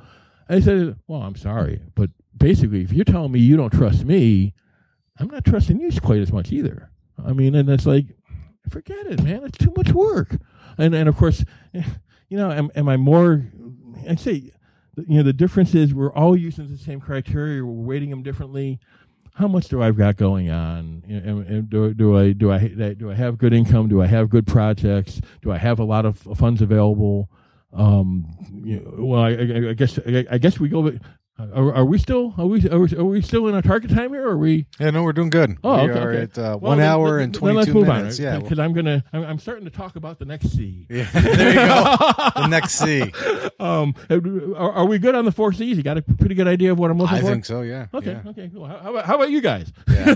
I like the stories too. I think the stories make it interesting. And also it helps remember. I don't know what it is about stories that helps me remember. Yeah, I like stories. It helps me remember. I'm frankly, how do I analyze a deal? I'm good at math. I'm probably better than your average bear at math. When I first look at a deal, I'm not doing the math. I want to know. When I say tell me a story, I mean it. I like stories. Yeah. Tell me a story. what do you got? Even if it's a rehab, why did you pick that city? Why did you pick this house? How do you get it? Why do you think it's a good deal? What are you going to do with it? How long do you think it's going to take? Tell me the story, man. If it's a good story, even if it's a boring story, even if you've done it 15 times, okay, it's a boring story, but I'll do this one. Now, you want to really get my attention? Give me some twists that I haven't done before. Make me think. You do. You like experiencing new investment ideas and deals. You just like doing a large variety of them. The more different stuff you do, I mean, I say, and you talk about. I mean, I guess it comes to some of the planning stuff, and as I said, maybe we'll get to a little bit of it. But I don't make formal plans. I'm not the kind of. I don't have to meet last month's quota or next quarter's or next year's or next listrum, next decade. You know what a listrum is? No. Okay, give me a chance to show off a little bit. There you go. You told me before, and I fucking forgot. It was in one. It was in at least one of them. Well, it was probably in that fail to plan thing. I think it was. A listrum is a 5-year period. I don't make plans for the listrum. And I look at a decade. Give me a break, really. People that and there's guys, and you know them. And there's guys that make these things. I've got to exceed this quota for this and this and that. That's cool if that drives you and it motivates you. And most of the time, to me, it's a money thing. Money isn't my prime motivator. I mean, granted, you got to get to a certain point in your life and to have enough income coming in and enough resources before you can do that. It's not like I don't need money, and I'm not that. I'm comfortable. But I live a really simple lifestyle, so I don't spend much, and except for maybe a private jet, I don't really. Because I don't fly. I won't deal with a TSA. So a private jet, man. Wow. Who knows? Maybe someday. Well, after flying, Josh, that's on the list. So if I it put was that really down nice. there, Did you go up? Yeah, I've been up there. Yeah, but it's that's a good time, isn't it? But, well, and you put that on there as I can make plans for a little bit. It's only $275 an hour. Well, I'm not saying that's cheap, but it's way more affordable than you think it is. Screw the $275. Right? Let's buy the damn plane. Yeah. Well, I think you have to buy the plane, and then it's $275 an hour. So I get it. But it's but I say so. I can crank it up if I want to. But to me, money's necessary. It's time freedom. That was always my goal. I mean, when I got to the point when I didn't have to set my alarm clock for a month, oh my God. I made it. That's what I was looking for, man. Who cares? That's it. I mean, just so I don't have to wake up to an alarm clock. Yeah. Well, I set my alarm clock so infrequently now, and the only time I ever do it now is when I do a weekend seminar for Wendy Patton or something, and they started some godly hour at 8:30, and I don't usually stay up that late when I'm going for. I wake up at 4:30 almost every morning. You're like 8:30 is an ungodly hour. That's fucking sleeping in, man. That's sleeping in. Shit, yeah. Nah, I mean, you're like, nah, man. But it's early. But it's I do see sunsets, but let's say that's a late night for me. Yeah. You stay up late too. I'm in bed by like 9 or 10. No matter. Yeah. I do see sunrises once in a while, but like say if I'm looking at a sunrise, that's really a late night. So it's, but I get it once in a while. I mean, I've got the freedom to do it. I've got some resources, and I say I don't fly commercials. So one of the things I love to do, I don't do anymore, and I haven't done. I've never actually seen a TSA agent, but let's not go there. What the hell were we talking about? No, we're moving on to the next C. Oh, we were? Okay. Yeah. And we got distracted. It's okay. Okay. People are accustomed to this on the podcast anyway. This is the podcast style. I've listened to some of yours, but as you know that I don't use a smartphone. Yeah. I do have internet capability. I've never connected it to it, but it's an old phone. And I'm losing track of. Am I keeping this thing in the right place? Yeah, no, you sound good. Yeah, you sound good. This microphone is like up my nose, pretty much up my nose, and I've never spoken into a mic before. No, most people haven't. This is kind of weird for me, and I'm It does take a little practice to ignore it and have the conversation. Yeah, we're not going to need to practice. This is a one and done. Do it live. We'll do it live. But it's I don't have a oh shit. I'm trying to think of the players for the electronic music player. So MP3 player. MP3. Yeah, thank you. Brain fart. iPods. I am drinking dry. Yeah. But it's only a little bit. That's a small glass. Yeah, and that's early. Yeah, it's pretty high proof though. Yeah.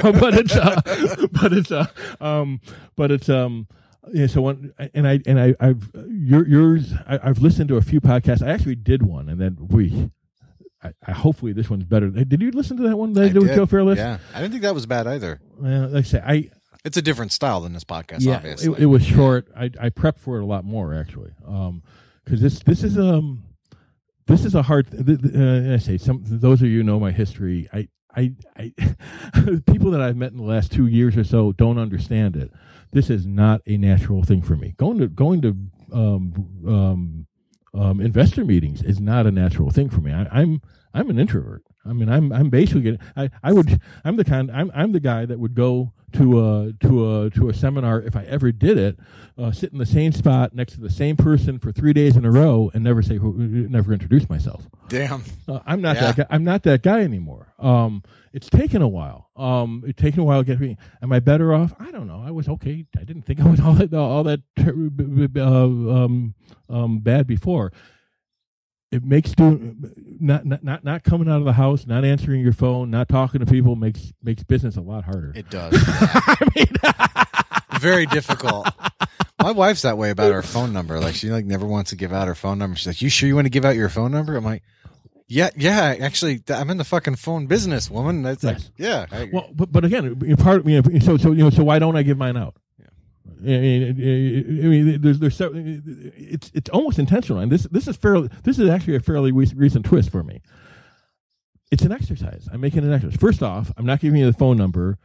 Hopefully, I'm saving you from sending me that damn text that's going to piss me off. And if you've gone, I'm trying to protect you from me. Well, and if you've gone out of the way to want to do business with me, and you haven't caught the 1,500 times I've said I don't like texting, and you've looked at my phone number, and then you texted me anyways for the first contact, you're not the person I want to work with. So I'm giving you my preferred contact method. There are others. Hey, meetings aren't bad. I mean, there's other ways. And if you absolutely need to text, and it's a compelling deal, and or you're somebody that I've really been ready to do business with 2 years, I probably won't return the text, but I'll send you an email, or maybe. Well, let's say if you're not in my phone already, I don't know who you are, but it's if I listen to it and it's somebody that I'm kind of primed to do business with you. I'll get back to you and at least make the pitch. But the other reason is, like I say, it's not convenient for me to evaluate a deal on the phone. I mean, I've got a pretty good memory. But I'm not memorizing your spreadsheet as you read it off. I gotta see it. Show it to me. And the other part of it is, say, I'm testing. Do you understand your deal? Do you know it well enough to help to communicate it to me quickly? Hopefully, I mean, if you know it well, it shouldn't take very long. I mean, it's not that complicated, right? Now, again, I've worked with some of these land contracts. I got the one that Marla funded today. Let's do the next T, and we'll get the one that she just funded, that she just wired the money for. Close it tomorrow, but I often prefer to wire money a day early if I can, because it's my ass. Yeah. Shit happens too, right? And you want to make sure you do what you said you're going to do. Yeah. I hold people accountable. I hold myself accountable. This is what I said I'm going to do. If the wire doesn't happen, hey, it's not my fault. Somebody else screwed up. I mean, we authorized it. But it's my responsibility. I'm the one who said that, you can close tomorrow at 11 o'clock. The money's going to be there. Well, I said I'm going to do that. You're going to make sure the money's there. When it comes to the due date, and actually today, and I did talk to the guy yesterday, but today actually is a first-time deal that I've done with somebody that I hope I do many more with, even though he hasn't paid me back yet. but he will. Today's the first default date. But we've talked about it already, and he's in the extension period, and I just learned that, which he told me originally, but I didn't catch it. He didn't need to borrow the money. First time thing, I'm charging him a little tougher rates than I do for other people because it's the first time, and I wanted to work with him, but I got to make sure people are doing the thing. He could pay it off tomorrow. He could have paid it off last week. He could have paid it off 2 months ago. He didn't have to borrow the money. He wanted to do a deal with me. Yeah. I don't get that very often. It's kind of cool. I did that with you. Well, yeah, with you, I flat out told you no. Yeah. In fact, I probably not even told you no. I probably told you no way in hell. Yeah. And then 2 weeks later, we did the deal. Yeah. And I didn't need to do. A lot of times I did deals I didn't need to do, but I don't. Especially if I know they're going to be easy ones. Because that's a good way to build relationships. But my process. It's not easy for everybody. I mean, again, it's got to be. You've got to be willing to. Well, have you ever had anybody do it the way I do it? No. Okay. I doubt I ever will again. Okay, but you're pretty unique in that respect. Well, but I mean, even though it was Detroit, I probably didn't ask you for a lot of documentation. No. And it's harder for me. I'm less likely to do a deal now in an area where I really don't want the property. And unfortunately, I don't want a Detroit property. It's not that you can't make a lot of money and then there aren't good deals out there.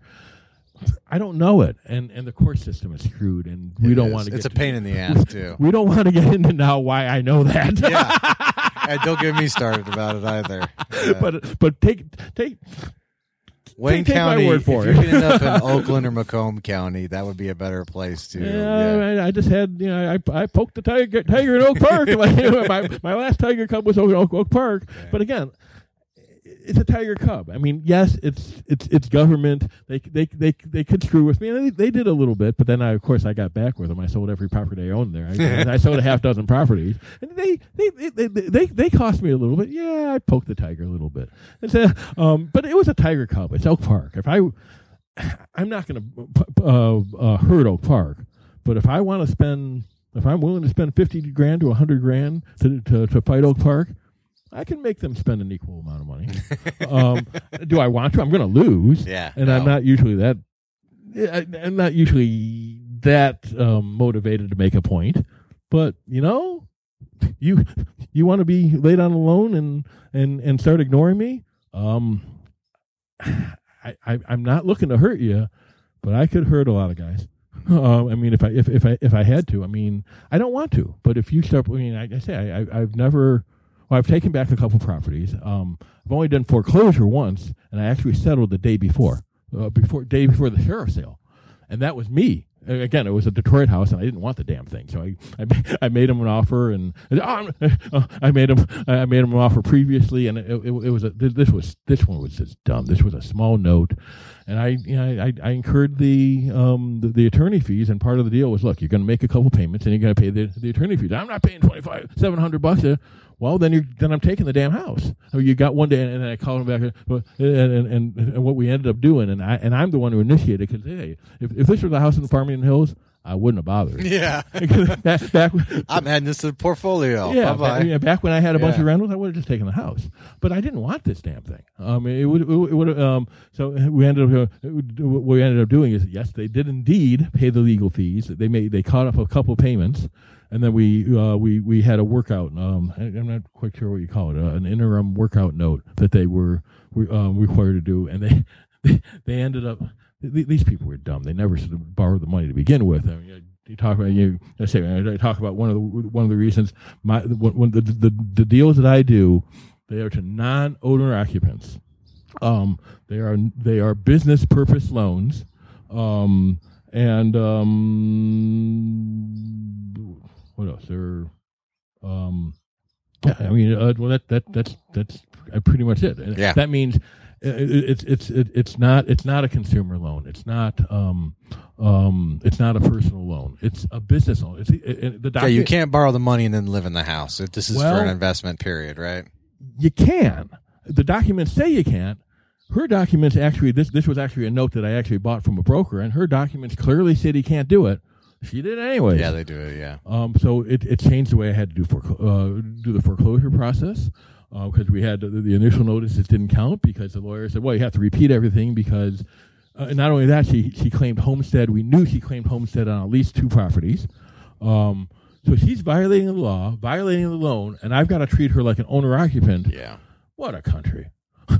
So I had to go over, and again, it was such a small loan, and the fees she paid for it were incredible. Well, the fees weren't terrible. It was probably $2,500 to $3,000, but this note was it was only like a $12,000 note. That's a huge percentage. But the Elizabeth Warren would throw you in jail, Jeff. No.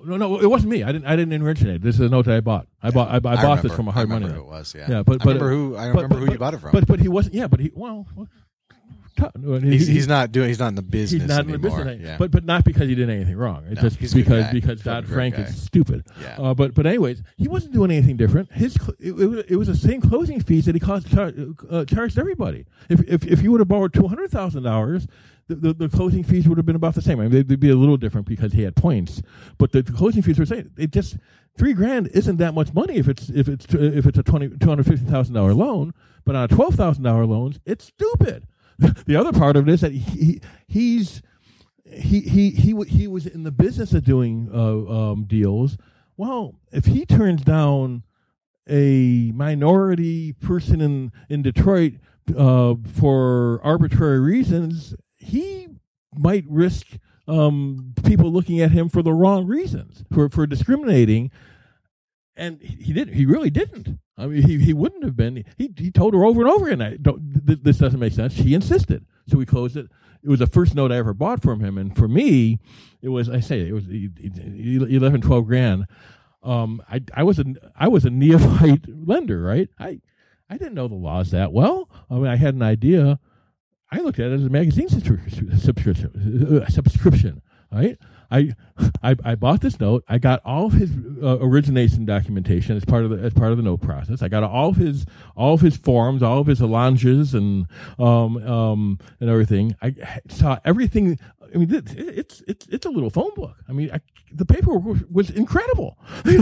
I never would have done it, but I got to look at all that. Then when this woman she never made a payment on time ever.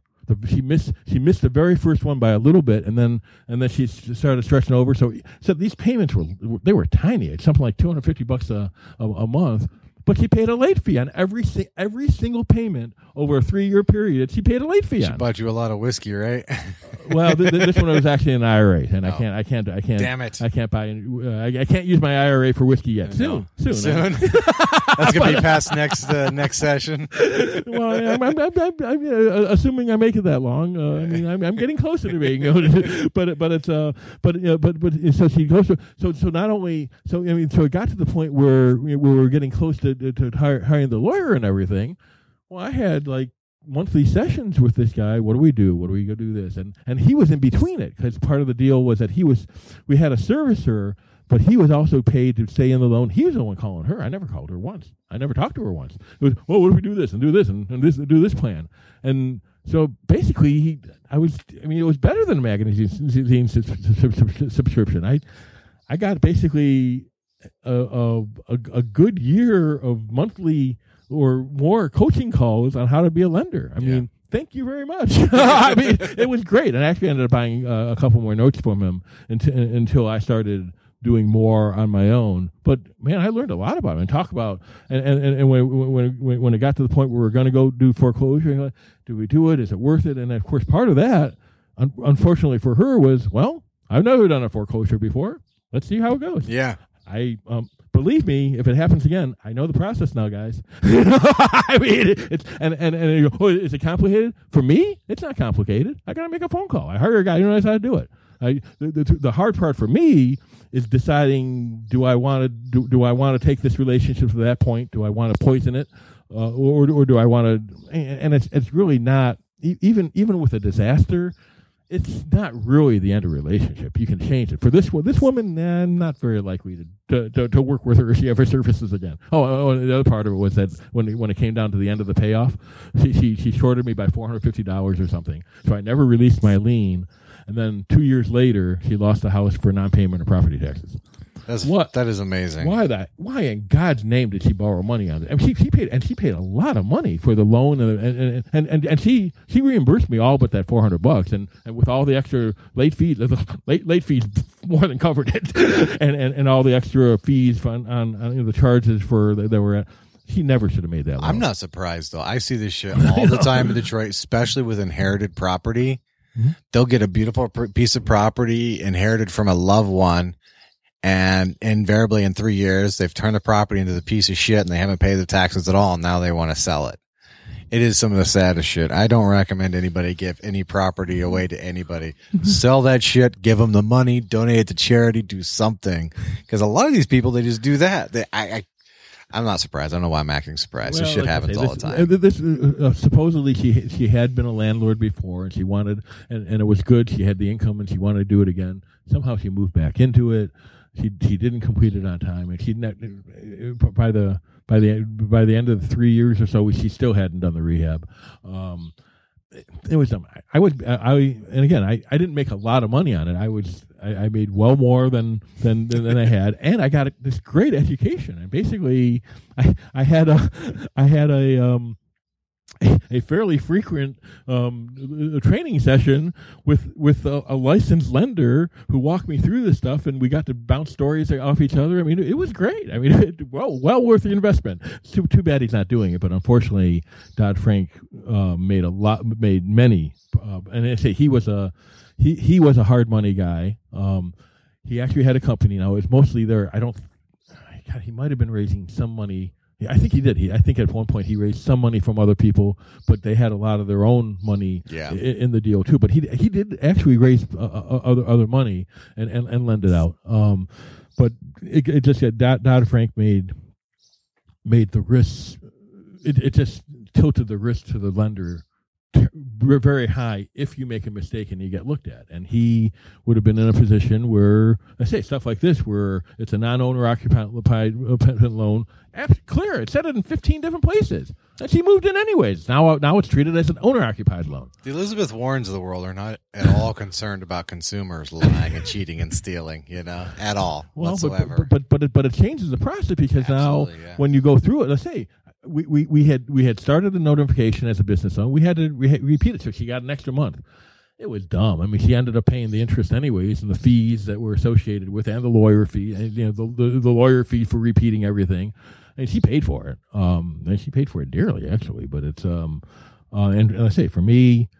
And it's funny because Equity Trust just recently, this was probably 4 years ago, and they recently just said that they're gonna take it out of the portfolio. I kept on telling them it's not worth anything. There's no value in it, but I had to prove it because it's been taken back by the city of Detroit. There's no value. Take it out of there. Yeah. Well, we're going to distribute this and charge you $400, and give you a statement saying that you got $450. Really? Give me a break. I mean, it's gone. But I filled out another form, and hopefully, they're, the HUD guys and the Equity Trust guys. I mean, Equity Trust has an IRS agent who's a resident in their facility. They pay for the office. They pay for everything. They're there every day. Sorry, I'm being an asshole too. I should have jumped in on this earlier. So, Equity You're Trust. Being an asshole? I am. Yeah. I didn't notice either. Not everybody knows all this shit. So, in America, you can invest. There's lots of different ways to do it, but you can invest in real estate using. So you could transfer your 401k, or you can start your own. It's an IRA. And you can have a self-directed IRA, and you can choose your custodians, and one of those custodians is Equity Trust. And then you can invest in different things instead of your traditional 401k. So it's like a personalized retirement plan that you have control over. There's rules and laws and a lot of them that you have to follow. And the penalties for screwing up, especially in the IRA, are severe. Yeah. But you said something wrong again. Oh, what was it? Was I investing in real estate? No, you were buying a note too. Yeah, sorry. Same thing. No, it's not the same Similar. thing. You can invest in lots of things. I was lending. I was not. You were lending, yes. It was secured by real estate. I was not investing in real estate. And it was a business loan. Sorry. Yes. That's correction. And actually, on that one, I just bought the note. Now, I actually just did a deal last month where I actually did buy a house in my IRA. I don't normally. You can do it. There's gray areas and everything. This one, again, it was. Did I tell you this story? No, you haven't told me this one. No. Well, I the first time I've ever bought a house outright in my IRA.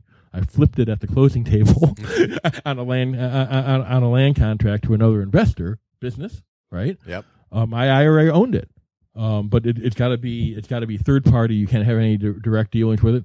How much direct dealings am I going to have? This guy's every month he's going to wire a payment into the thing. So I flipped it on a stepped up basis. A little bit, and he was good with it. But I think I mentioned this one at one of the Renegade meetings. But it's and the other reason it's not a great house. It's not bad. It's one of the worst houses on the block, which isn't so terrible. But it's in good shape. Unfortunately, there's a house that's a little worse for it, and it's kind of kitty corner to it. God, if that house wasn't there, it would be worth a lot more. but we got it at a good price from a wholesaler. So this one had a wholesale fee, which I can't believe they did it so cheap.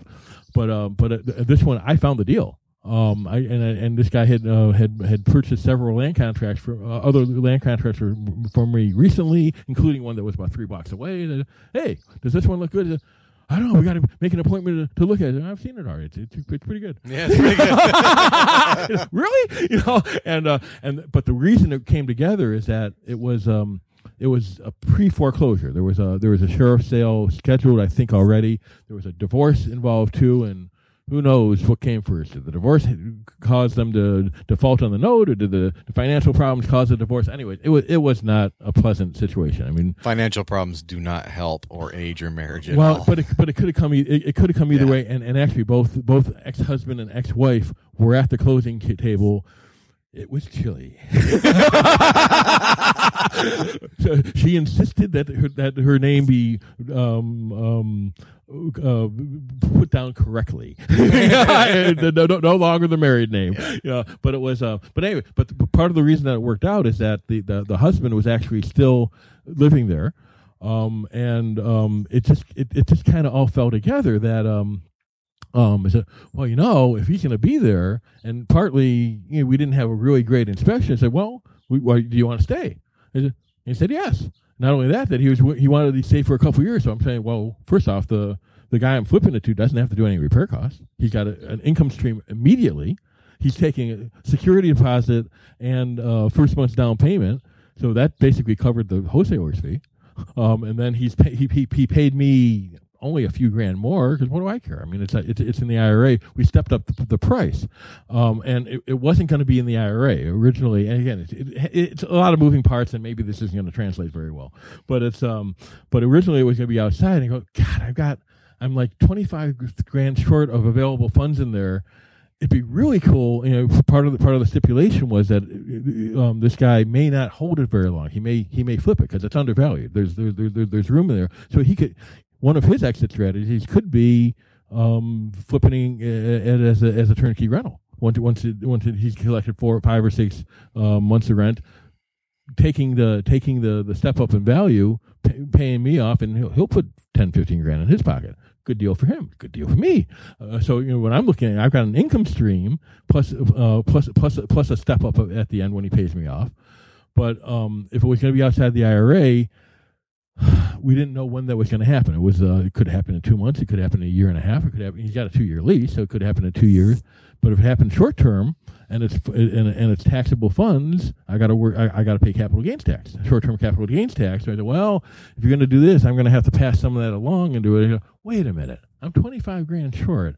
So can I make this better? I do it in the IRA. I don't care when he cashes me out. He wants to give me the step up tomorrow after owning it for a month or so. Cool. Yeah, there's no tax consequences, right? And the return to me would be great. I mean, the return's not bad if he holds it for the full. I think I gave him 3 years.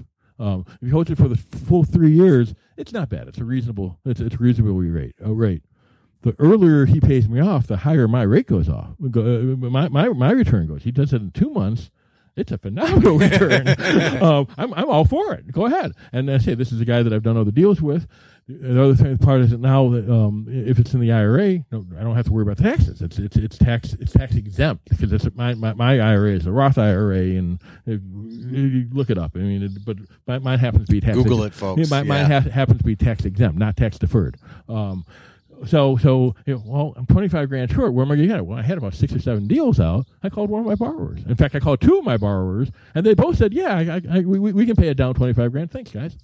That's awful nice of them. Yeah, They just did it. so they paid it down 25 grand, and of course one of the guys goes, "Yeah, I can do that. By the way, I got another deal coming up. Are you interested?" "Yeah, I'll fund that one." but they paid it down. That's always a good time to ask because you just gave somebody money. I always tried to ask for more money when I just paid somebody back. Right? But it's fresh in the mind. So he funded. Actually, I haven't closed on that one yet. But so he paid the note down significantly. Gave me enough money for me to purchase it in the IRA. And then again, you're not supposed to do self-dealing, and there's all kinds of bad consequences if you're caught doing it. My IRA owned this house for about 3.5 minutes.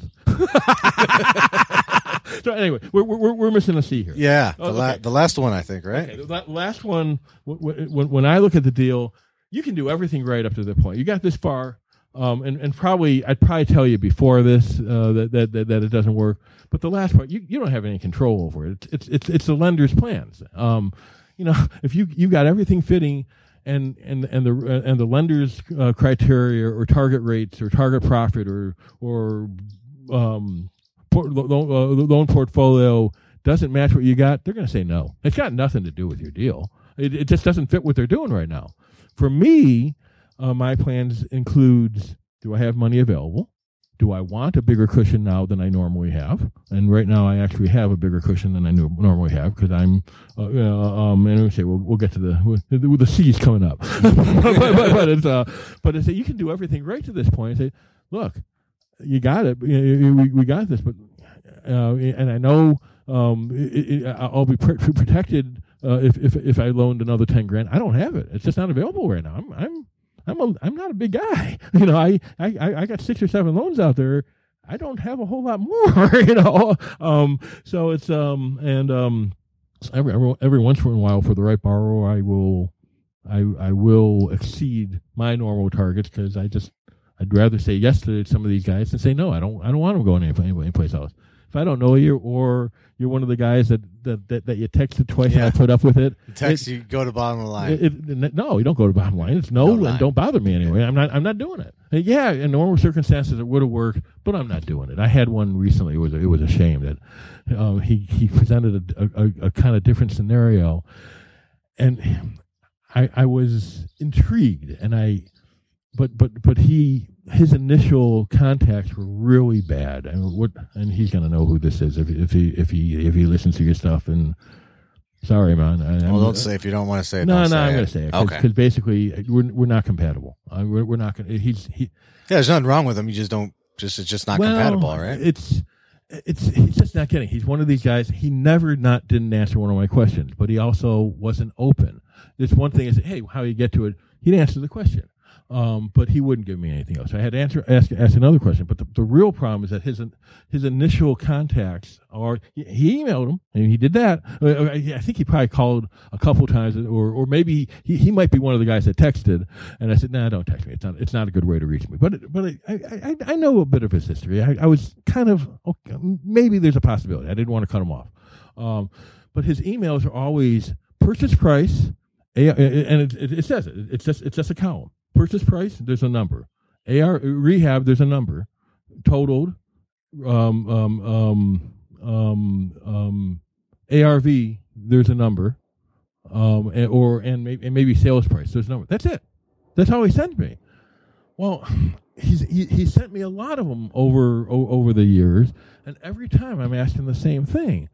Yes, I know, and we've had the conversation. Well, how much would you lend on it?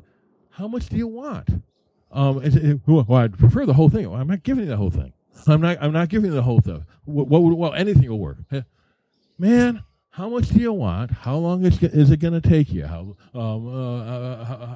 much of the rehabs? How did he come to that? Just a damn number? Where'd it come from? Where'd the ARV come from? Have you worked in the city, or do you have actual comps?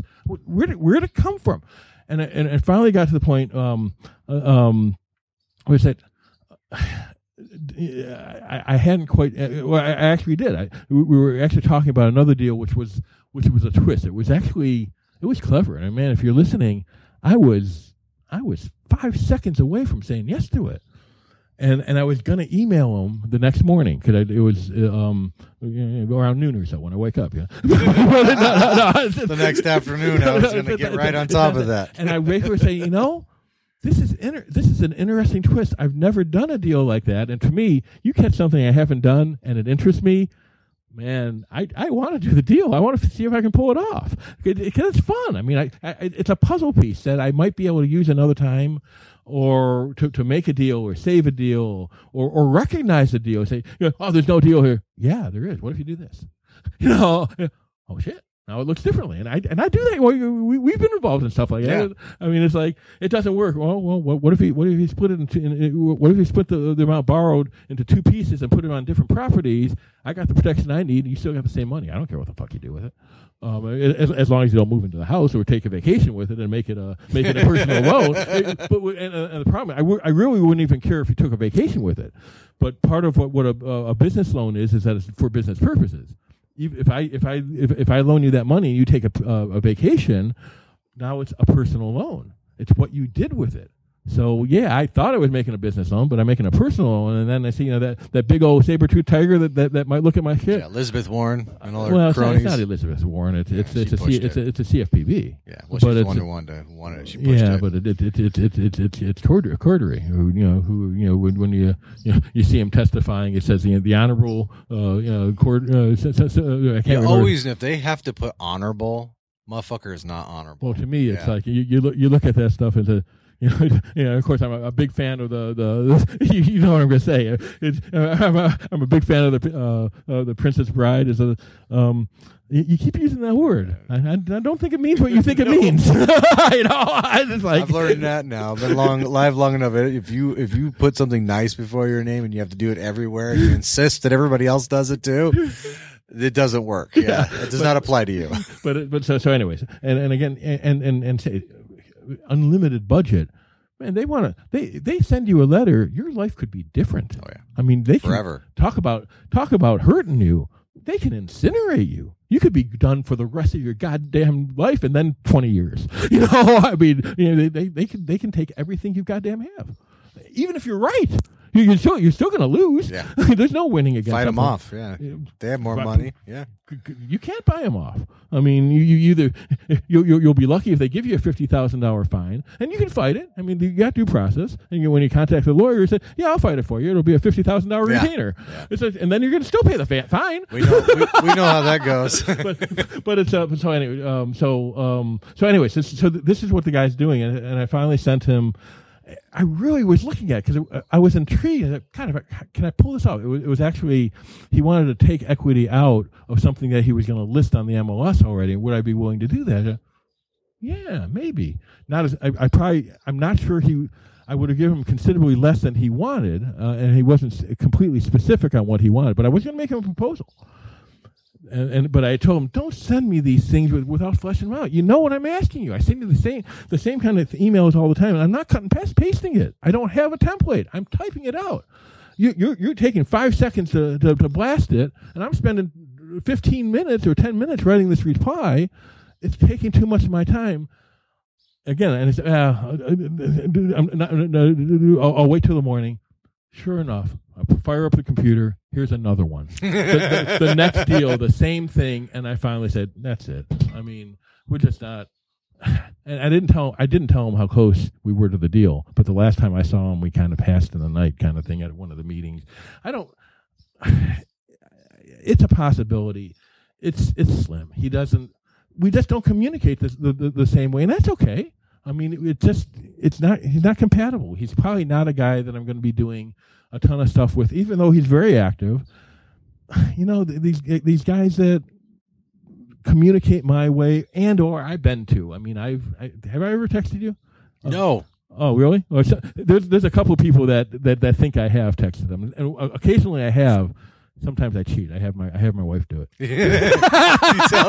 That's like the So they think they got a text from me. That's the loophole. Yeah, I didn't send it. Yeah, well, it's just so you're aware. Because it's like God, Marla. I don't think I've ever texted you. I think you got it. You maybe it didn't take you more than 20 times for me to beat you over. And you're a texting kind of guy. For you, it was a change. But you also recognize that I hit the checkbook. I've been doing it more in sales now. Set an appointment. It is amazing how many people don't want to answer the phone, and I'm doing it more and more now as an agent. You communicate in the medium at which they want to communicate. If it's not a deal, it's not an absolute deal breaker with me all the time. But if I know you heard this and you've seen me at the Renegades, and I know I've told you a million times, and what's your phone number? I'm not giving it to you, man. you got a deal. First off, how hard is it to find my phone number? Not hard. I mean, give me a break. It's posted in places. It's not all over the place. I don't put it in my tagline. It may not be on BiggerPockets. It may not be on Facebook. It's not that hard to find it. I think it's on. Actually, I'll be quiet. It might be, but who cares? You go find it. But again, if you're going to start with the texting or the call, whether you have the number or not, your name is not in my phone. I know I've never spoken to it. And every once in a while, I get burnt on that when somebody changes the phone or is using a backup phone, and I didn't answer it. Shit, I didn't know it was you. It was just a different phone. So I sent you a text. No. So I add that number there, and now I recognize it when it comes. But okay, so we're on my plan. So even if it's perfect. If I prefer, if I'm in an area where either I know I've got a project coming up, or one of my partners has a project coming back, and I'm holding stuff in reserve, I may have the funding, but I'm not going to give it to you because I'd rather do the other deal. Or if I know that I'm going to be doing a new construction project, I got it. I'm not giving it to you. I got plans for it, or I need cost overruns because I got something going on. The C, the fifth C, the final C, conditions. So it's what do I have available? What are my plans are? What are my short-term goals? I do sometimes have kind of targets that I'm looking for. I break them all the time. Well, not all the time. I break them occasionally. When I say I'm more likely to do it when it's something that deal that was that kind of cute cool deal that I did. The terms were a little better than I might have given somebody else. I mean, here was a repeat guy. It was a really cool deal to set up. I wanted to do the deal, man. I took a little less, or maybe. I mean, as I say, if he cashes me out in 2 months, it'll be a phenomenal return. I mean, it'll be close to 20% return. He waits till the full 3 years. It'll still be double digit. I'm not going to go broke on the deal, but I do better than double. Well. Yeah, I've got deals where I do better than double digits. Not that often, but I've had them. But it's so anyways. So it's my plan. So you do everything perfect.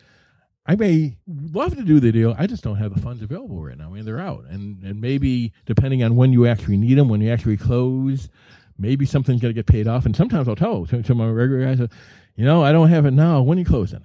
And it's like, well, if you I've got one that's supposed to be retired before that. I'm not going to pledge money I don't have because something can happen that may not come back. But I might tell my guys that, I think it might come back. These guys, it looks like everything's on target. If people have updated me fairly regularly, and I say the guys that I like to deal with, they let me know when things happen. If there's a quirk that they weren't counting on or a twist, they tell me. They warn me. I know what they're doing. I call them, we're doing the drywall. Why the hell take so long to do the drywall? Well, because we couldn't finish this out. We ran into an issue here, and most of if they're really good, they're going to tell me before I ask. Before things start going long, if I got a couple of them get a little lax, especially these guys that have an awful lot of project going on. They just forgot to call me. It wasn't any big deal, and we were far enough away from the target date that it didn't make much difference. When I get one of the communications I like is when we start getting close to where the target date is, or you get close to flipping it, because some of these guys.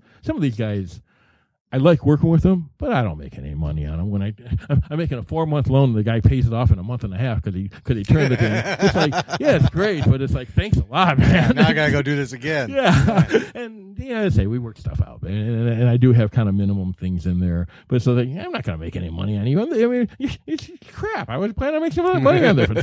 Take your time. Don't pay it back quite so fast. But sometimes they go a little long for legitimate reasons.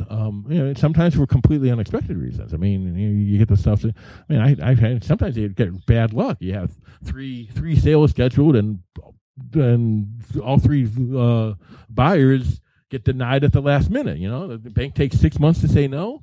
Well, crap. That screws with your process. If you're the rehabber, it's more time, it's more holding costs, it's more everything. Shit happens. So, but anyway, so it's in my plans. What do I want to do? Sometimes I'll compensate that by changing the rates, change the conditions of the. I got to see in there. Changing the conditions of the note. So maybe I'll put I'll cover a different risk or make it more palatable to me by putting points in there or sliding the rate up and down. My notes are probably a little different in that there's very rarely any expenses in my. I charge high expenses. It looks like I charge a high rate, but I don't charge any expenses. Oftentimes I don't expect people to get an appraisal. Not always. Every once in a while I'll ask for it. If it's a neighborhood that I know like the back of my hand, I don't need an appraisal. If it's a neighborhood that if this is the same house that I funded for you 3 times just on a different street, I got it. I know what it's worth. I don't need you to pay for an appraisal. So yeah, I got that rate. How many banks are going to say, "Yeah, don't worry about the appraisal"? This time? You're putting appraisers out of business, Jeff. Sometimes I don't ask for a lender's title policy. Sometimes I do. Again, partly depends on our relationship and how I'm going to close it. I usually close through title companies. Not always. Sometimes I don't have to, and depending on the relationship. Okay, sometimes I've done deals where I've got the documentation, we can record it, but there is an understanding that we're not going to record it because we're doing, let's say, we're funding multiple properties.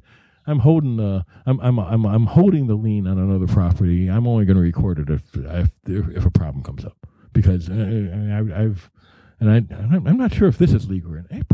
It's probably legal. It might be a little gray,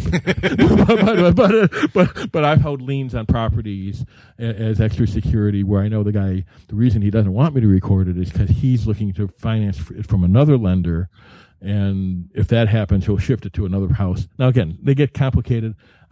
You're a first timer. Don't propose it to me. I'm not going to do it. What do they call it? Substitution collateral. Substitution for collateral. You got one. You got one. Yep. Right. Yep. But I've done things. Hey, I got 1.5. Right.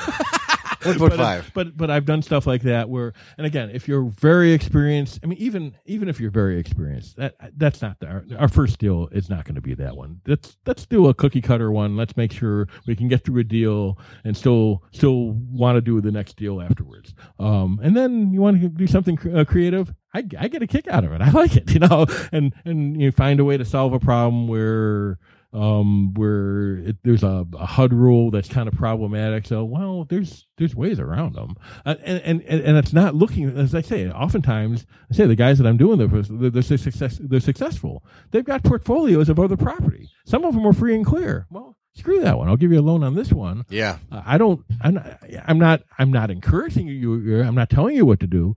But if you took the money out and it's for business purposes off of this house, it was a cash out refi, and you used it to buy this other one over here, you don't have to tell me. Even if you told me, I don't care. It's still a business purpose loan. I'm okay with that. I've done that before, but it's I've proposed it before. I've sold. I think we had one deal. I think where we did two notes on the same property, or we overlapped them on something because there was some kind of weird rule. But anyways, I can't remember what it was. Yeah, I can't remember. But either. It's because some of yours are painful. but it's so anyways. So it's conditions. The other part when it talks about conditions, it's business conditions. What are prevailing rates? If you're this one's a little tough one.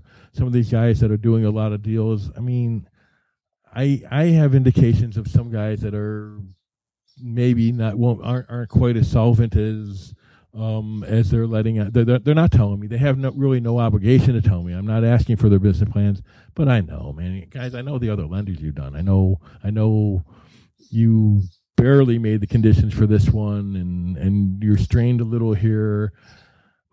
I'll help out if I can, but I'm not putting I'm not risking I don't want to inherit your situation. I'll help out if I can sometimes, if there's a relationship and I think we can get out of it. But man, if I think your business is going down, and you've got a difficult way of doing it, or you're hedging when I say, I'm not asking, I don't usually ask the question directly, but I've got guys that'll tell me, hey, my funds are a little tight right now. Can you do this when I'm trying to raise? Sometimes the answer is yes. Sometimes it's no. I still don't want the risk.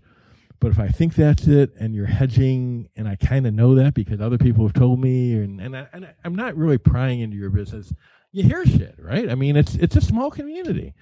Well, I'd like to work with you, but I don't want your problem to be my problem. And I try to avoid that. So conditions are the conditions of your company, conditions of the economy. If I think we're headed for a crash, well, I might not want to be holding as many notes on houses before going in there. Now, I'm not sure we're heading for a crash. I think we're heading for a retrenchment a little bit in some areas, and it's very possible. I'm holding more reserves now, and besides, I've got burners out, feelers out for some pretty cool projects that may or may not happen. I don't know what I'm going to do next. Keep some powder dry. Well, I don't know what I'm going to do. I don't have plans for what I'm going to do next month. I don't have plans for. I know what I'm going to. I do know what I'm going to do tomorrow, but I don't know. I don't know what I'm going to do Friday. It's very different for me. I like have it all planned out, and I don't, because to me, I'm doing stuff I never could have possibly planned to do. It wasn't on my radar. I was a pharmacist. I was a nuke, but after that, I was a more traditional pharmacist for a while. I never worked. I did work in community stores for maybe a year and a half, 2 years. I think I worked in a hospital for about 2 weeks. That hospital wasn't right for me. But Jeff doesn't fit in well there. Too many layers of bosses. What'd you say before the podcast started? Would have been a pharmacist a lot longer if I didn't mind people telling me what to do. Well, that's what I trained for, right? I went to school for a long time and more longer than most people, and it's what I knew. And then all of a sudden, say if anybody wants me to do this again, maybe we'll have one where I talk more about my history and how I'm an accidental investor. I never planned on it, man. It happened. And then the more I go, wait a minute, there's a point at which I can replace my salary and be okay. And it's like, and not set my alarm clock and take off whenever the hell I feel like it. Yeah, I'm in. And it's a little tricky, but I also was an independent pharmacist for over 30 years, and that's, again, we don't have that. So anyway, conditions. So it's it's the conditions of note, conditions of your business, conditions of the economy. Where do I think interest rates are going to go? That has something to do with it. If I think interest rates are going to be shooting up 5%, I might do that note, but probably not at the same rate as I would have when I think interest rates are going down. So that's conditions. It's business conditions. And did I do the 5 C's? I think you did. Did I explain them? Could you read them back to me? We're at 2 hours and 16 minutes. I wanted to. You think anybody else is still awake? Yeah, no, I think they're fine. Although I'm struggling today I didn't have time to get fucking lunch, so we're not. What do you need? You want a slice of cold pizza or something? Yeah, I might grab something. Let's wrap this up, though. I do. Can I ask you one more question? So we're off. I mean, no, we're good. We're running. What do you think? Is this good? I like it. Yeah, let's keep going. You're going to say that anyway. No, I'm not. I'm not going to lie to you. I probably should. Yeah, no, we're gonna plug Legal Shield. Oh, okay. So, before I get to that though, what are you going to say? You don't plan. Now this is. So just kind of like the Kiyosaki thing and this, I like this because this is the complete 100. Yeah, we're going. We're 180 degrees now, right? Most people plan, and I'm one of these people. In fact, if I'm being honest, if I don't plan, it's probably not going to happen, right? Just part of my personality. I do it because it works, not because I take some extreme pleasure at planning out my life, right? And when I don't plan my life, it doesn't work. But you brought up a good counterpoint. You don't know what you're going to do. You don't want to plan. You want to be open to opportunities. I'm open to things that I've never considered. Yes, let's. You say I do have a meeting Thursday, but I'm open Friday. Yeah. You want to get Josh to fly us down to Kentucky? I can say yes. You could say yes. I got nothing stopping me. I can say you come up with one of them is a lending. They say I was an accidental landlord. I never planned on being a landlord. I guess maybe it makes sense. The first deal I did, I had a 30-year mortgage on the home that I had. Back then, you could qualify if you didn't have a good a salary. I had a good salary. I could get a loan any fucking time I wanted to. I mean, people they were telling me I was putting too much equity down. But this is before I even did that. I got into my first real estate deal is I sold. I had this 30-year mortgage and I had a lot of money and I could read an amortization schedule. Back then, it might be before computers. I'm not. There were probably computers, but they're probably. But it's how old are you? But it's back then when on the Abacus. It was I do remember that when you closed the loan, you did get a paper amortization schedule. I don't think you get that anymore, do you? Maybe you do, but I haven't closed a traditional loan in fucking 10 years. Like I say, if you business loans, and I don't get it. But I'm not sure if maybe consumers still get that. Yeah. But it's like, now give me a break. I mean, you just punch it online, and it's an amortization schedule. It's not rocket science. But I also I was good at math, right? I realized that you have the thing. Whoa, make 2 payments a month and save all this money. Well, essentially the savings on it, that's a scam, by the way. What they're doing, yes, you will save the money and you will pay it down a lot faster, but it's not because you're making 2 payments a month. It's because you ended up making an extra payment every year. Yeah. Because you basically are making 13 payments instead of 12. And yeah, you will save a ton of interest. Don't pay somebody $800 to tell you this great secret. Make an extra payment a year and you'll save a lot of money on interest. And of course, there's an easier way. Make an extra principal payment or increase your principal payment anytime it's convenient for you. The more you pay it down, but of course, I had this chart. I go, hey, well, let's try this out. I make 2 payments, and then you get the statement, and ooh, I skipped one. Well, what if I make 3? What if I make 4? I was making good money. I retired that 30-year loan really quick. And of course now I go, oh crap, now I want to borrow. What the hell did I do that for? But what happened is when I went to sell the house, it gave me options. And that's what I'm looking at. I'm looking for time freedom, and I'm looking for options to do something I never that I may not even know what it exists now. I got some partners that are looking at prefab housing.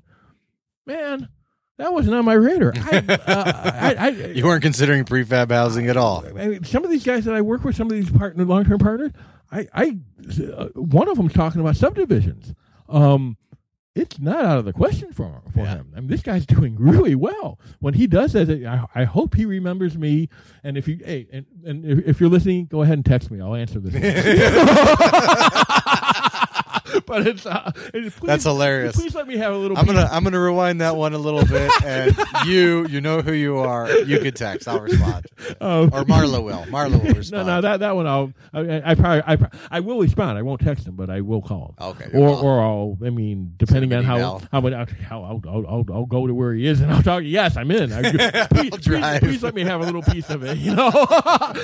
Please let me give you some money so I can have a little piece of this deal. But it's so why do I? Yeah, it's good money. It's a piece of it. I like the money, but it's only a piece of it. I get presented with opportunities that I get to work with guys that I really get a kick out of working with. That's cool. That's really fun. So which makes it a lot easier to say no to the guys that I don't quite get along with, or the guys that say, if we haven't done it, some of these guys, I I say no too fast sometimes because you're hitting some of my hot buttons. I mean, you hit 2 or 3 of my hot buttons. I'm saying no.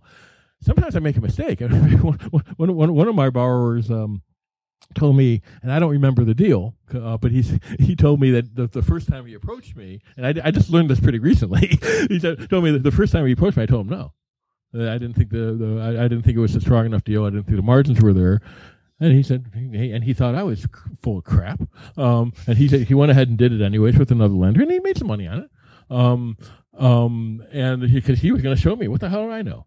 So he did it, but he did it right. He didn't. It wasn't. It was a leg. It's just not the right deal. The next deal he presented to me, we did, and we've done lots of them. But the first one, it wasn't right for some reason, and I didn't know him. I mean, it was one of these guys that I knew he was starting to build a system and everything, but he had a day job. He doesn't have a day job anymore. Doesn't need the day job. I mean, but it's something I just wasn't ready to work with him. It was getting close because I heard some stories. Next time we approached, I probably heard. I probably knew that. God, the last 3 meetings we've been to, he sold this one, he sold this one, he sold this one. Of course, I want to work with this guy. I'm ready. I'm ready. He was ready. We did the next deal. It probably was a better deal. I said, yeah, I'm in. and we've done a lot of them since then. And most of them have gone according to the A plan. Some of them haven't. There were usually reasons that we were able to modify them. We're good. I mean, it's shit happens. But he knows what he's doing, and he's very good at some. What he's phenomenal at is he's absolutely phenomenal at estimating rehab costs. He's good at it. He puts a fair amount of fudge in it, which is part of the reason. Yeah, that's a good idea. But he almost never misses on rehab costs. We had one project where we couldn't do. Structurally, we couldn't remodel the attic, and we had to change it around or something. But that one changed a little bit because the project changed. But it was they say there's unknowns in it, but he still had enough fudge in it that we were good. It went long. He probably paid me more interest on that deal than ever. But he came out with it. He made a little bit more, less. I actually made a little bit more, but it was a long-term loan. I was good with it. We both made money. Sometimes it's better to get lucky. I mean, he caught a 1 in a million buyer that was perfect for this house. They were out of state, and there were some features that they wanted, and it's only because they were from out of state. Nobody in Michigan would have even given half a fuck, let alone 2 fucks. But for this person, it probably made the deal because it was something that she was used to having where she lived. They say sometimes a little luck it goes a long way, but getting prepared for the luck is kind of cool too. I mean, he did fine. In fact, he might have hit his actual target estimates, even paying me more money. So we all actually did okay on that deal. I mean, my money was deployed longer. I didn't have to do another deal. Where were we going on this one? I can't. No, you don't plan. You don't plan on like. I make loose plans. I've got a. And they're very loose. I mean, the other part of it is that I have a low expense lifestyle. I mean, and I like I say a couple. You pass a couple bottles that probably cost more than you think they do. More than a couple, probably. Those aren't. And that barrel of whiskey isn't filled with whiskey. But it's yet. But it's you forgot the important word at the end. Yet. That's only a 53 gallon, and I've only got 2 of them. But I'm kind of into whiskey. I have a whiskey page too. Yeah. But it's so I make loose plans. I got an idea. I mean, I think about do I want more reserves now? Am I comfortable deploying more now? Do I want them to be loans? Do I want them to be joint ventures? Do I want more rentals? Less? I mean, I've sold off almost all my rentals. I mean, I'm down. I think I'm down to 2 now. I've got the last year and a half. I think I've sold something like 9 or 10 on land contracts. Yeah, you're being aggressive. I'm simplifying my life. Yeah. Getting time back, getting hassle back, get rid of hassle. I've got a lot of time availability now. I'm ready for a project, guys. You got a good one? Talk to me. I've got a little bit of experience. I've got a little bit of money, and I got some time. I mean, I come on. Let me know what you got. I'll at least take a look at it if you don't text me. but it's if anybody after this who fucking texts you is just I want to meet him just to meet them. You're like, where did you come from? Don't I say that like at every Renegade meeting? Hey, I mean, I you say do. All and again, Don't text now me. The other part of it is I'm very reluctant to give my business card out. I do have them. Oftentimes I have one or two. I don't give it out because it's got my phone number on it, and I don't want you to have a phone number. I think that's funny. That's why I'm asking. It's the exact opposite. I try and talk to everybody if I can. But I'm screening people out. Basically, are we compatible? Do you get it? Are you gonna the first contact a real estate spread an email spreadsheet with good documentation? Even if it's off a little bit, even if I come back and say, really, you think this number's right? I mean, I'll tweak it, but man, if you want, when I call you and so what if this doesn't work, and you give me a couple backup plans that make sense, and you get it, hey buddy, I'm primed, I'm ready. Plus the fact that you're bringing some of your own, a significant amount of your own money, yeah, even if it's not a perfect deal, I'll take a chance on you once in a while, sometimes, not always, but I'm a lot more likely to take a chance on you. And then when that first deal, and I say this guy who I think I alluded to a little bit, I forgot that he told me he had the funds available personally. He borrowed them from me just to see how the relationship was going to go. And it's not perfect. He's in default right now, but we're good. I mean, and I'm gonna be meeting him tomorrow with him tomorrow. He's in the first optional extension period, and he got it. But he told me he could pay me off. He'd have to shuffle some money. What the hell did you want to borrow the money for? You? I wanted to work with you.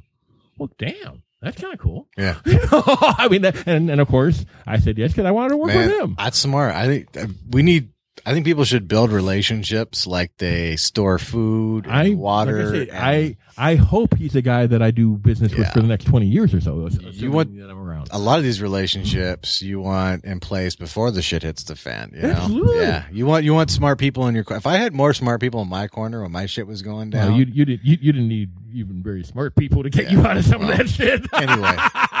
No, not yes people either. Yes. Too. It would have been a much different. Well, and probably, and you told me. I mean, I think once you told me that I was one of them, that you tried to sell me a bill of goods and sanitize. Nah, you screwed up, and it took you a while to get there. I mean, I got there a lot faster than you did. Yeah, but yeah, you fucked up, and eventually you said, "Yeah, I fucked up." Okay, now what are we gonna do now? But if you're thinking about investing, don't just think about finding deals and nurturing deals and nurturing leads. Nurture relationships especially private money. Yeah. Now the flips, the rehabs, those are going to come and go with the market. Now if you're really good, and everybody's sending yellow letters and now they work, but everybody's doing it. I mean, it's not much of a secret now. I mean, there's some neighborhoods where I bet people get 2 or 3 yellow letters every day. You're welcome. I think I've had something to do with that. Well, right? They're not all yours, but no. But I've put out a lot of information on how to do it. You know, but the gurus that sell that crap and everything, and yeah, it works. It works a little less, but it's here. This deal that we funded today actually came from a mailing, and this is a guy who doesn't mail very often. I think he's made two mailings. He's caught a deal off of both of them. And this isn't a home run, but it's going to more than pay for the mailing. I mean, it's going to pay for the next several mailings. Yep. More than that, actually, the percentages would be a home run if it was a bigger deal. But I don't think I've ever had a mailing not work. Well, I say this guy's done 2 and he's pulled them. Yeah. And so long as you send enough. Yeah, well, you don't want to send 5. I'm like, oh shit. This one he caught. I mean, talk about a motivated seller. I mean, caught an out of state, don't wanter landlord who thought his son was going to take it over, but said he didn't want to take it over. I mean, oh my God, he's got a tenant in there that he doesn't really take care of. That it's rented under value. Wow, there's some issues. Let's move on. This is a good story. In fact, I actually Marla funded it, sent the wire today, and I actually told her, buddy, and I structured this differently. I mean, I've never done this before, and of course, this is a guy. He's smarter than I am. I like working with him. I like working with him a lot. I mean, not all these guys. Some of these guys, I consider them more friends than partners, but we don't hang out a lot. This is one of the guys that, I mean, we're slightly different life cycles, but this is a guy that I really like being around. He makes me better. He makes, I can analyze a deal with a guy, a complicated deal, oftentimes in 10 minutes, because it's the stuff that he comes up with isn't something that I wouldn't have thought of. I would have thought of it, but not right away. His process is different than mine. So he comes up with this, and I go, "There's this, and I go, well, what about that? Oh, well, you could cover it that way. And or he comes up with, I come up with, well, what if that? Well, Jeff, that's not going to work here. We're done. It's not going to work. What I thought. Or he said, yeah, we could do it this way. Holy crap! And I would have gotten there. But it might have taken me an hour. In 10 minutes, it's yes or no. And I'm not, and I say, one of the unusual deals I did, there were a lot of options they came up with. I said yes because I wanted to work with him. And then we ended up doing shit. And it's like, there were some rough spots in that relationship, in the deal, because there were several partners involved. He's somebody that I hope I'm working with till as long as I'm on the earth, because he makes me better. I mean, he just does, and he gets my process a little bit. I don't think anybody really. I don't really get my process, but it changes. But so I'm making general plans. But again, I'm better. The deadlines, the next week thing, it's in my head. I mean, I've got a pretty good memory. It's hard for me to let go of it. I can't get it out of my head. I'm better if I get it out of my head and open myself up. They say this that wherever you go, there you are. It's kind of it's basically a meditation, not medication, meditation kind of manual, but kind of sort of. The author is a meditation guy, but it's not. It's basically applying some of these techniques to your life. I'm better if I let my brain go. And I can't do that with everybody. I can do it significantly with you. This is a guy that I can riff on just anything that comes into my head, and he can follow me most of the time. There's a lot of people I lose them because my process. I mean, I don't always. I look at the picture first, and then and I calculate do some calculations in my head, and of course I'm around some people. Well, you can't do that, really. You're going to tell me what I can do in my head. Yeah. How the fuck do you know? Yeah, I can. And actually, I'm not as good as I used to be. I used to be really good when I was doing nuclear pharmacy. I could do decay equations in my head. It's really not.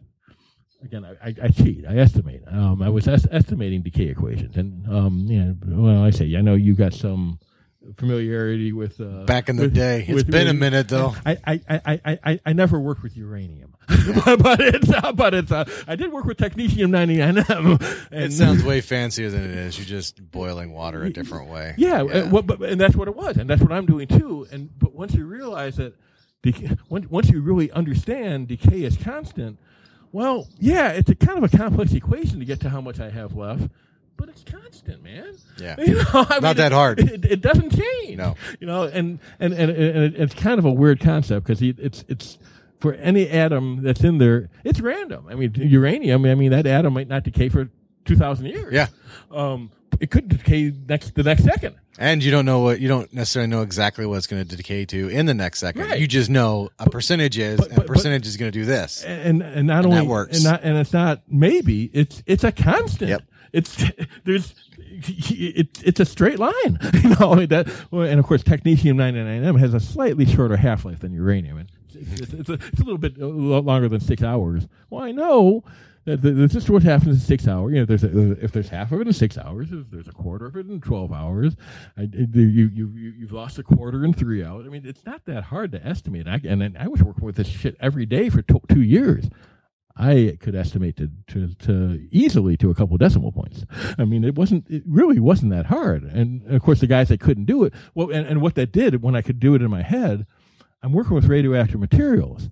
Every once in a while, some of it gets on your hands or something. I don't really want a pen to touch a pen and write stuff down because I'm spreading it around. If I did make a mistake, and it happens once in a while, sometimes you make a mistake. You got a little radiation where it shouldn't be, a little radioactive material where it shouldn't be.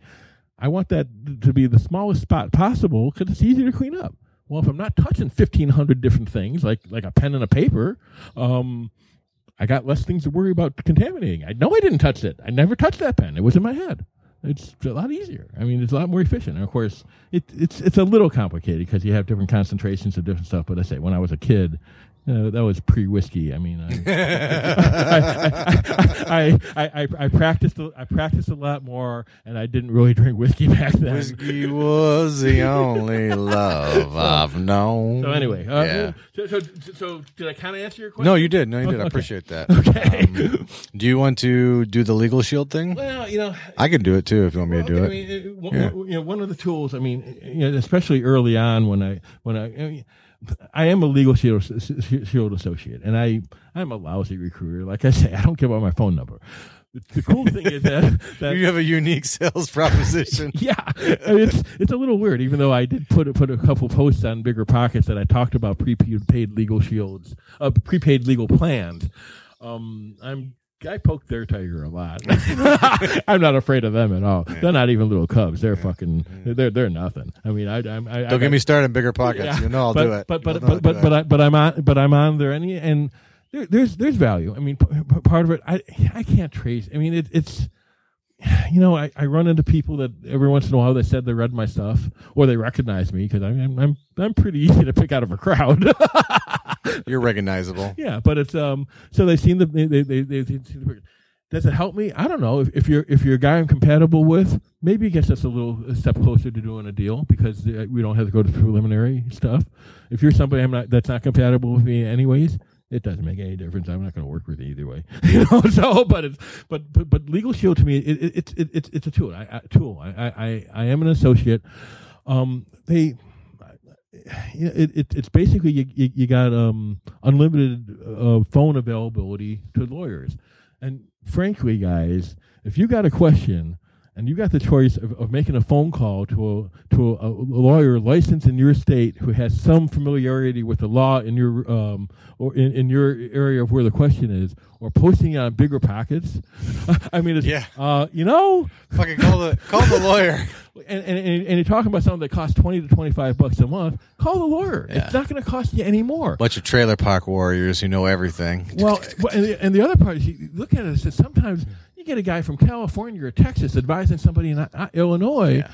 The laws are completely different. Louisiana has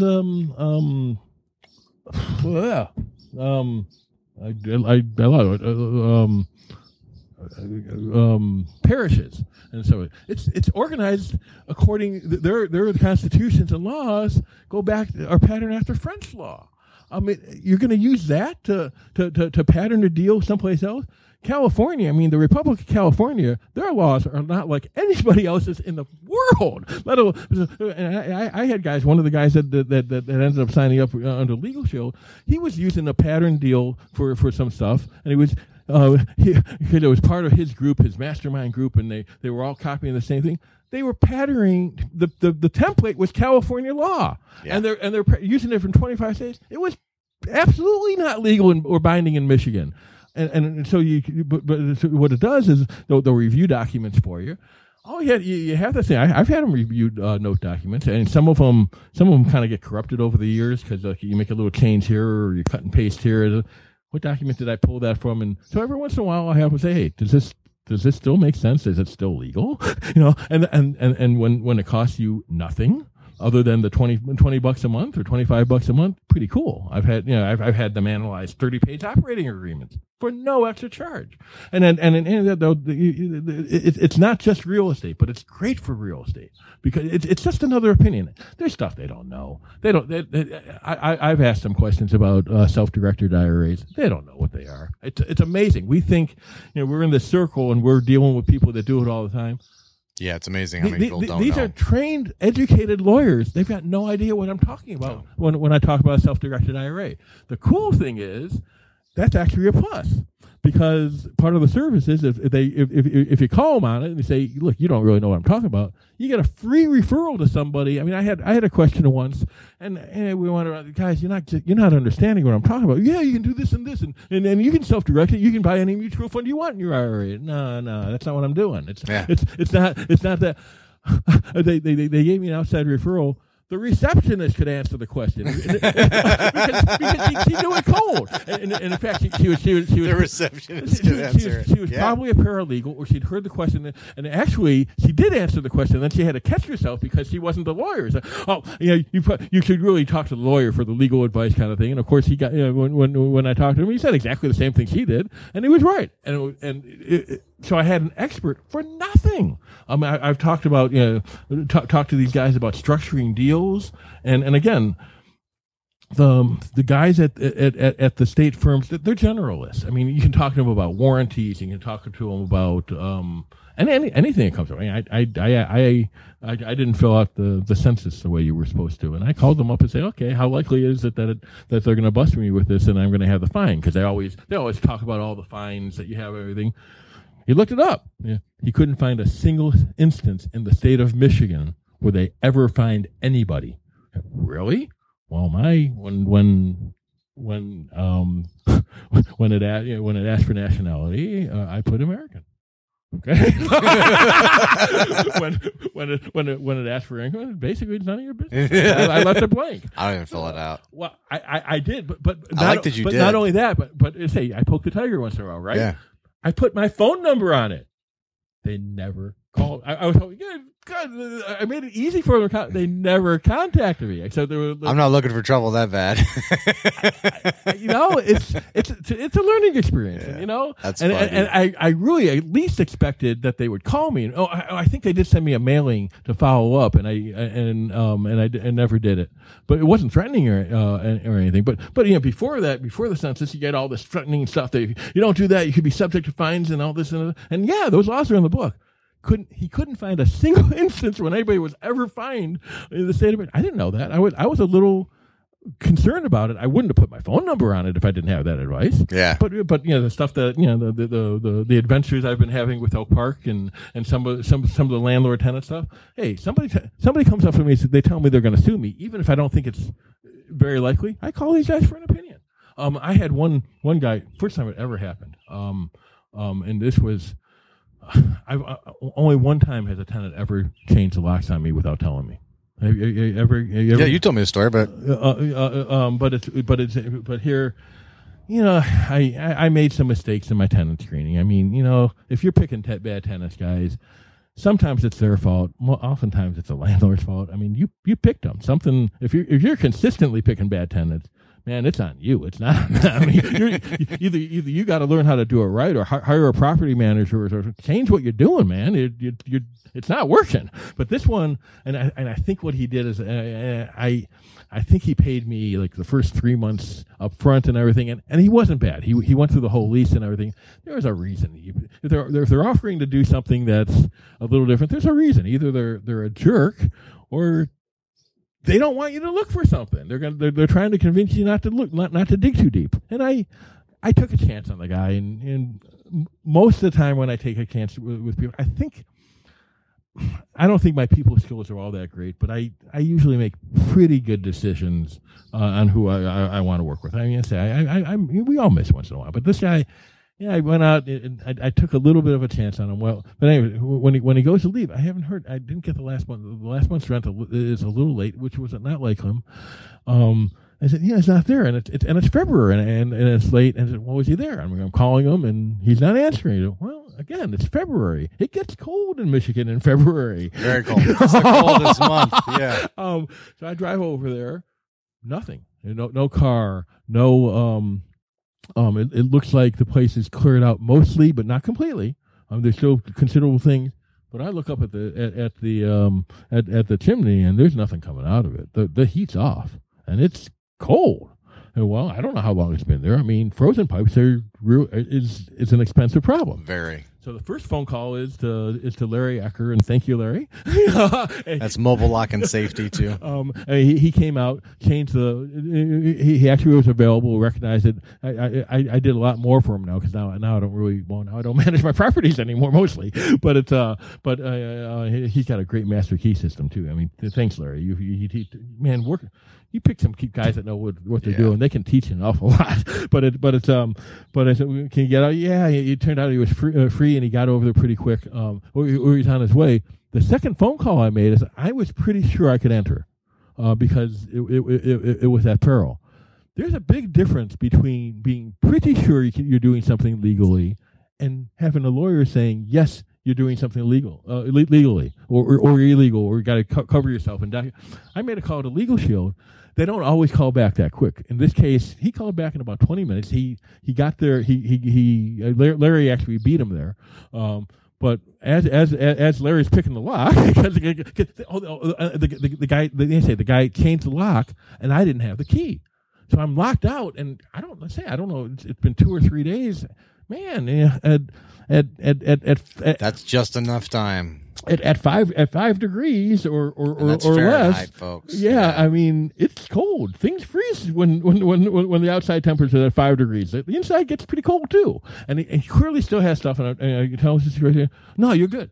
And he said, "Should I document everything?" He said, "No, you're completely justified in going in. You're protecting your property."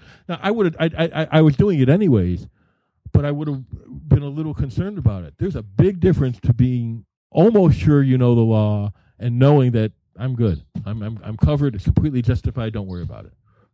Hey, that $20 was well worth it that month. And man, I had them basically do quiet title. So anyway, if you're interested, I started the series on Bigger Pockets. I may put more of it, but because there's gonna be they actually say I was poking the tiger, and that was one of them. They got this editor's choice thing, and I was kind of daring them to do it. I mean, I knew it. I knew what I was doing. You know, they I like that you do this. This makes me happy.